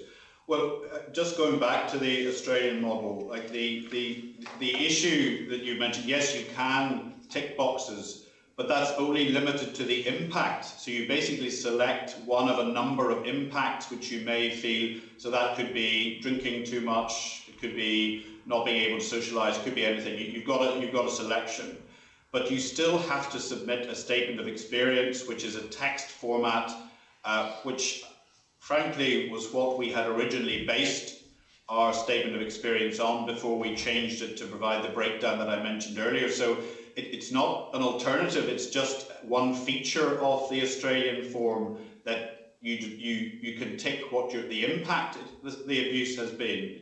You still have to provide a written statement of what your experience is. Yeah. Well, I think we need to find a mechanism through which the victims and survivors feel heard, valued, engaged with, and whilst the process as it is set up may necessitate them to work through a solicitor, they also want to be, or some of them, want to be involved and engaged with. And that's something, Beverly, I think for yourself, with your own experience, could bring value to an outcome here, because we need to find a way of addressing the problems that are being presented to yourselves and to yourselves. But look, thank you for the presentation. Just to finish on that, I do think, I will say it again, I think the introduction of Margaret Bateson and her team at that very early stage is invaluable to that piece, frankly, because it allows that to happen in a way that maybe hasn't been happening sufficiently up to this point. And I think also, sorry, just to say as well that this is one part of the journey, and we know it's the final part of the journey for many victim survivors, but making that statement is a big ask, a huge ask. And when people are reading that, their life experiences there in black and white, and then the fallout from that, because they're dealing with the redress board, but also after that, that this doesn't go away. No. So making sure that people have got that ongoing support that they need, because it's not straightforward and stopping. It's very, very much about as and when people need it, and they've been carrying this for decades. Yeah. And sorry, could I don't want to take up any more time, but could I just give you one personal experience? We had a panel session no later than yesterday involving 5 siblings, and it was very interesting to the panel that not one of the siblings actually had the same story. And some of them were obviously, there was still they had all met, they had all discussed their experiences, but notwithstanding that, in terms of the applications that they were putting forward to the panel, some of them had clearly deliberately chosen not to include some information that others had included. So, we can't legislate for that. That is something which needs to be done at, as I've said, DSS or equivalent, so that they have the opportunity to assess that in a way that we really can't. Yeah, because not everybody can disclose in the same way. Not everyone is going to be able to reveal and open up and be able to cope with that after doing so. And sometimes when you open up a Pandora's box like that, as Beverly has said, that person is left then living with the consequences of doing so. So we all understand what's at stake here, but we need to make sure we have the wraparound support.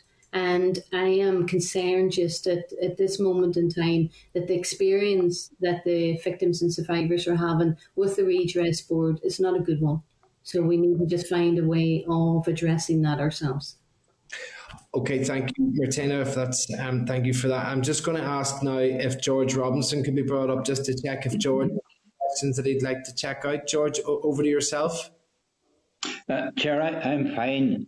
Most of the questions have been asked of the board that I would have been asking, so I don't want to prolong the meeting any longer. Okay. That's perfect. Right, Chair. Very much indeed, and much appreciated. Okay, look, Ian and your team, thank you very much indeed for coming along and giving us that update today. This is obviously a very sensitive and difficult issue, and it's one that we need to get right. And I think at least we can determine after all of our meetings today that we're all in the space of wanting to get things right. It's just how we achieve that. And certainly the committee will continue to see its scrutiny role as ensuring that it does all it can to ensure that we get to that stage of having things as correct as we possibly can. But can I thank you for your time, your preparation and your contributions for the committee this afternoon. Thank you very much indeed. Thanks, Chair. Thank you, Curtis. Thank you.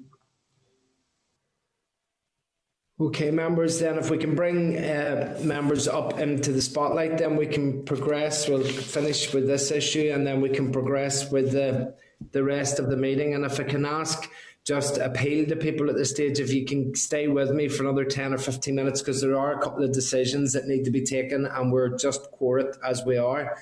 Our first issue that we need to decide then is after the presentation if we would progress with the committee motion to the House, which has been scheduled for the week commencing the 5th of July. Would members agree that that's a debate that might be worthwhile having? Yes, Chair. Yeah.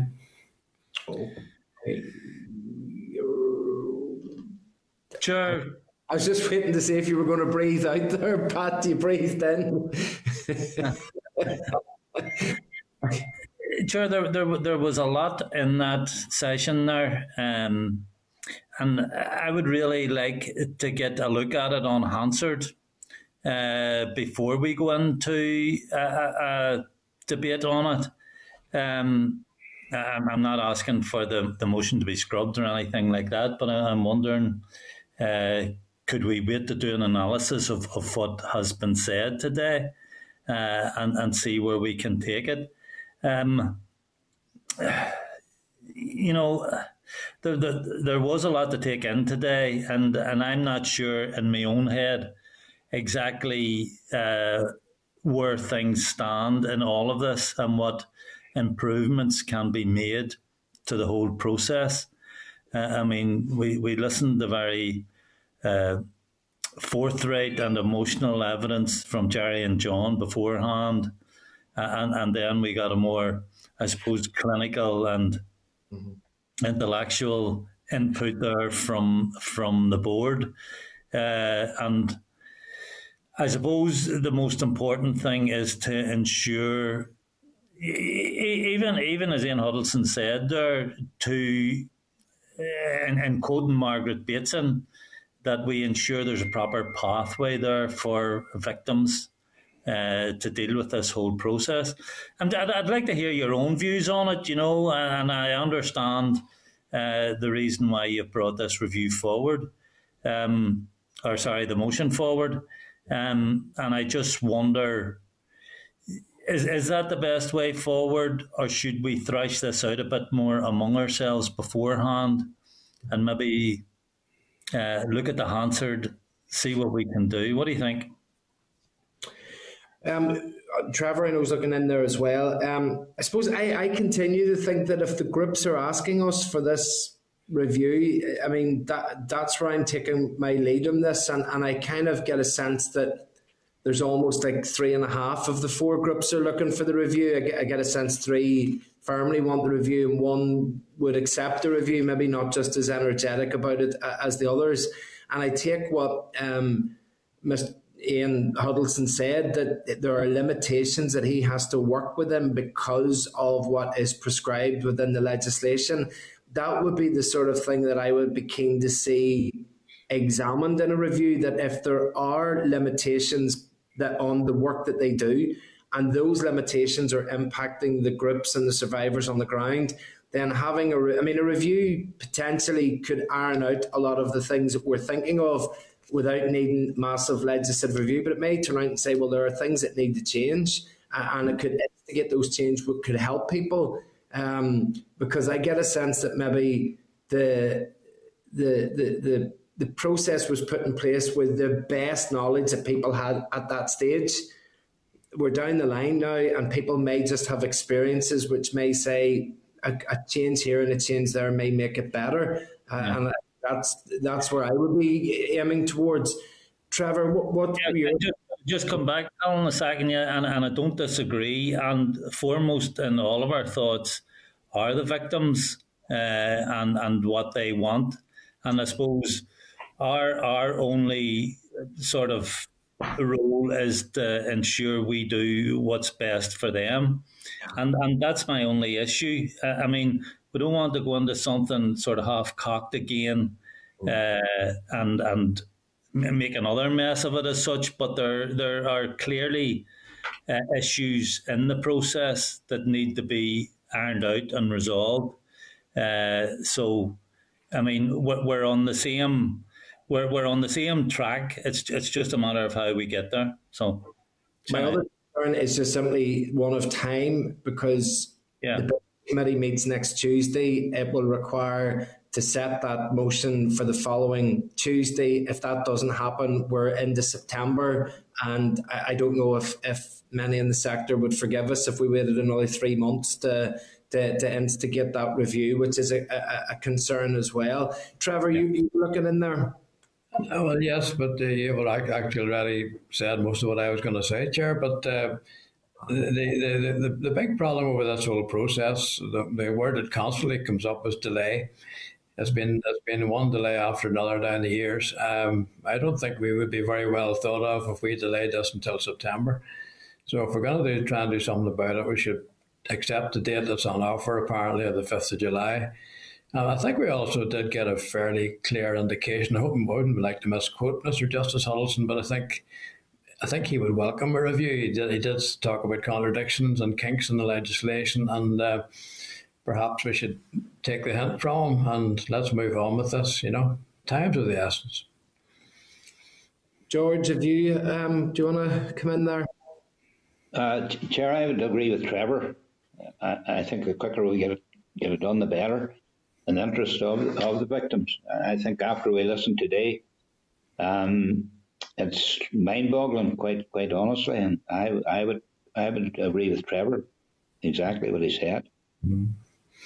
Look, if I would summarise, I think where we are, there's a sense of let's go for the committee motion. I think we can all agree that we're not going to go into to that of it's not going in for a blaming exercise, it's not going in for a finger pointing exercise. It's going in to say that on the basis of our experiences over the last period of time, that there are some issues and concerns, significant concerns with the groups on the ground, some concerns been raised by those involved in the redress process, and given that we're 1 year in, it might be a timely process to ask for a review, and that we will leave potentially that to the department to decide how it conducts that review and what it does, but the interest for us really is just getting those issues, those clinks in the system sorted out. Martina?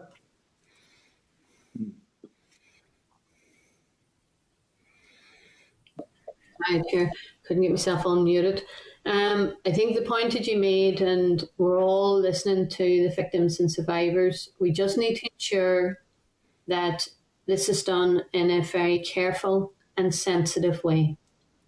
And that when we are calling for the review, that we're mindful of the legislative framework within which the Redress Board is operating in, the contradictions that Pat tried to tease out, like what do you mean, where are those contradictions and how can those be ironed out? But I appreciate what you said. Look, it's not going to be that people are going to go in here grandstanding.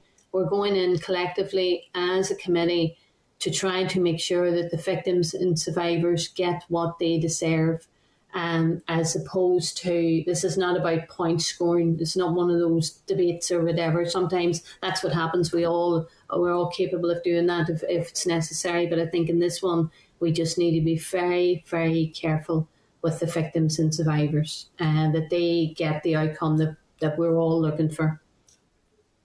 Well, I certainly think that there will be a collective dim view on anybody that goes in to try and score points over this issue. I think it's about all of us working together in the best interest of everybody. So, I think that's the critical and important task that we have. Look, I think we've got consensus there. So, if members are happy, we'll move on then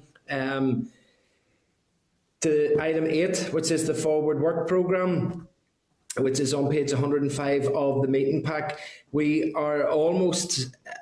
just at sort of tentative stages, unless anything's changed this afternoon since, but we are hoping that there should be a time set for us on Monday of next week to have a meeting with the European Commission Vice President Šefčovič. We're just waiting on getting the finer details of the time sorted out, and hopefully then if we can agree the time, then he'll agree to the meeting. So we're looking certainly at a potential for that on Monday. But if members could if they could let the committee staff know that they're happy to attend that, and just given the seniority of attendance from the European Commission, that we would certainly hope that members could make themselves available for it. But I know that the committee staff will contact Ryan just to confirm it. And then also if we get the confirmation through from his office that he is happy for that meeting, but that would be on Monday. Also then, we are scheduled on the 7th of July, we were scheduled to have the First and Deputy First Minister to attend the committee for an update. I'm kind of thinking, given the current political situation, that may not be necessarily a fruitful meeting, just given that we would need to have confirmation of who's in what role and just sort of how permanent they are in that role. A lot of what they may or may not be able to talk about may be because of the length of time of their tenure, and I think maybe for that purpose it might be worthwhile if we took next Wednesday as our last committee meeting, and then if we felt that we needed to have a meeting the week after, we certainly could do that. And also we have the programme for government was also scheduled for a presentation next week. Officials have contacted us to say that, regrettably, but there's little that they can do from it, that they don't have a massive update for us because the priority hasn't been able to clear or progress or move the programme for government at this stage. So given that, those circumstances, what I'm suggesting is that if we take next Wednesday as our last committee meeting, with a requirement for an extension if needed for the following week, and that we don't take the programme for government presentation, but instead schedule it for very early when we're back in September, whenever they will have more to discuss with us. Also, as members will be aware, there was the potential for the Culture and Language Act was to progress through the Executive Office, and therefore the committee stages, and others was to progress through the Executive Office Committee. That was going to be a significant and major piece of work for us in the autumn. So given that now looks like it's not going to be moved by the Executive Office, and therefore we won't be required to provide that committee stage, that leaves us a gap in the autumn time as to some of the work that we could do. So I thought that if we took our presentation from junior ministers next week, and then afterwards then we could have a discussion about what we want to set in place for September and for the autumn term, and then if we felt at any stage that we needed a meeting on the 7th of July, we could do it. How does that work with members? Sensible. Very sensible, Chair. I think. I appreciate it. Thank you. Martina, I seen you had said that you had two comments there, maybe just to the last element, or do you want to come in at this stage? Oh, sorry, correspondences it is. Sorry, we're not there yet. That's coming up next. So then, in terms of correspondence, there are 13 items in the pack. The first is that we've had a bit of a wrist slap from the Communities Committee, who feel that they had a major piece or a major contribution to make on the High Street Task Force, and that they weren't invited to last week's concurrent committee meeting. I suppose we'll take that one on the chin. It certainly wasn't the intention of any of the three committees that were there to shun the Committee of Communities and their work that they've done, the good work that they have done on the High Street Task Force as well. And certainly they've asked if any of the papers that we had received in relation to that meeting, if it could be forwarded to their committee. Members be happy enough with that? Great. Preface it with an apology for not inviting them last week as well. Members, you'll remember that we had an SEUPB were with us a number of weeks ago in regard to the Peace Plus programme, and details of which bodies or departments are involved in each stage of the process is contained in correspondence. But I would like to seek agreement that we write to the Executive Office asking them to ensure that the approval process for the Peace Plus programme is carried out as quickly as possible, to ensure that there are no delays in submission to the European Commission for approval and adoption. Martina? Chair, this was one of the matters I wanted to raise today, because the Peace Process Programme was supposed to be presented to the North-South Ministerial Council, as we know, at the meeting last week, and that was postponed because of the UP, of all the shenanigans that was going on there. But, I think we need to write to the SEUPB as well, and we might need to see about trying to outreach to the EU Commission, because you don't use it, you lose it. And it needs to be approved first at the North-South Ministerial Council, and then it goes to the Executive, and then it goes to SEUPB, and then it gets out to the groups. So Europe is not going to sit just waiting, holding us back, just waiting on us to try and sort out whatever issues that need sorted out at this end. We need an NSMC meeting and we need this cleared and approved at that meeting in order for it to travel the journey so that the groups and organisations in all of our constituencies can get access to that funding. Absolutely, and we were all well briefed from various groups and the problems and concerns that they had, so we don't want to add to them through a process that causes blockages. So absolutely, we'll write to the committee or to the department and ask for an update on that. Then the final one for myself, the Community Foundation Northern Ireland had asked what action the committee plans to take in relation. They asked in relation to 3 elements. One was to encourage the Executive Office to act without further delay in delivering the NDNA commitment in the context of COVID recovery, ensuring that the current and future programme for government included and further enshrined the NDNA commitment to structured civic engagement. So what I was going to do was suggest that we write to the department and ask them how they are going to or propose to carry that out. The second was that the programme for government should recognise the role of citizens' assembly and participatory budgeting in helping to deliver the PFG outcomes. I was going to suggest that we write to the Department of Finance and ask them if they're aware of any participatory budgetary processes that are taking place in any of the departments, and just to get some feedback on that we could update on.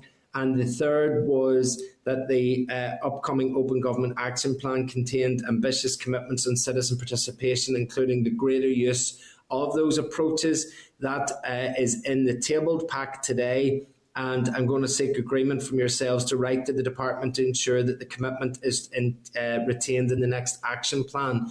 Would members agree to those actions, which would be definitive actions to what the group had asked from us, and we could go back to them to say that we're carrying them out and then come back to them with information when we get it? Martina? Yeah, Chair, agree with all of that, and I think we might want to consider further action, because given the way Stephen does research, and I think having a raised paper around citizenship, citizens' assembly, the civic forum here, how it was supposed to be, how it was envisaged, how it actually operated when it was in existence. Given that, I think it's paragraph 17 of the New Decade New Approach talks about that civic engagement at the heart of policy making. So I think it would be very helpful to get a research paper to be looking at the actions that, for instance, the Citizens' Assembly, what they actually do in different places, and then what we had as the Civic Forum, which really, in my belief, it didn't turn into what it was supposed to around the participatory democracy and the influence it should have had in shaping policy and what we need to do for New Decade New Approach going forward. Okay, members happy enough with that? Then we can request that. Okay, are there any... Could I just comment on 9.8, the EU Commission statement? I'm sure maybe some members will have already seen Tony Connolly was tweeting out, everyone will be delighted to hear that there's a ceasefire in the sausage war at the minute.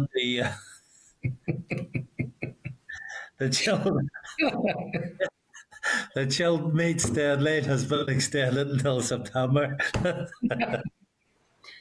as we say, very dirty sausages are delicious. I'm not sure if there's any peace money that could be available to help develop the sector as a result of that ceasefire, but yes, definitely. And well done, Pat, for getting that far into that statement without laughing. You did well. Members, are there any other items of correspondence that you want to raise? Then we can call our meeting to a close. Unless there's any other business, I don't have any other business from anyone. Then the date and place of the next meeting is going to be hopefully on Monday at some stage for that special meeting, and then after that next Wednesday. Members, thank you very much indeed. That was a long meeting today and very intense, and thank you very much indeed for your attendance today. See you soon. Thank you. 30.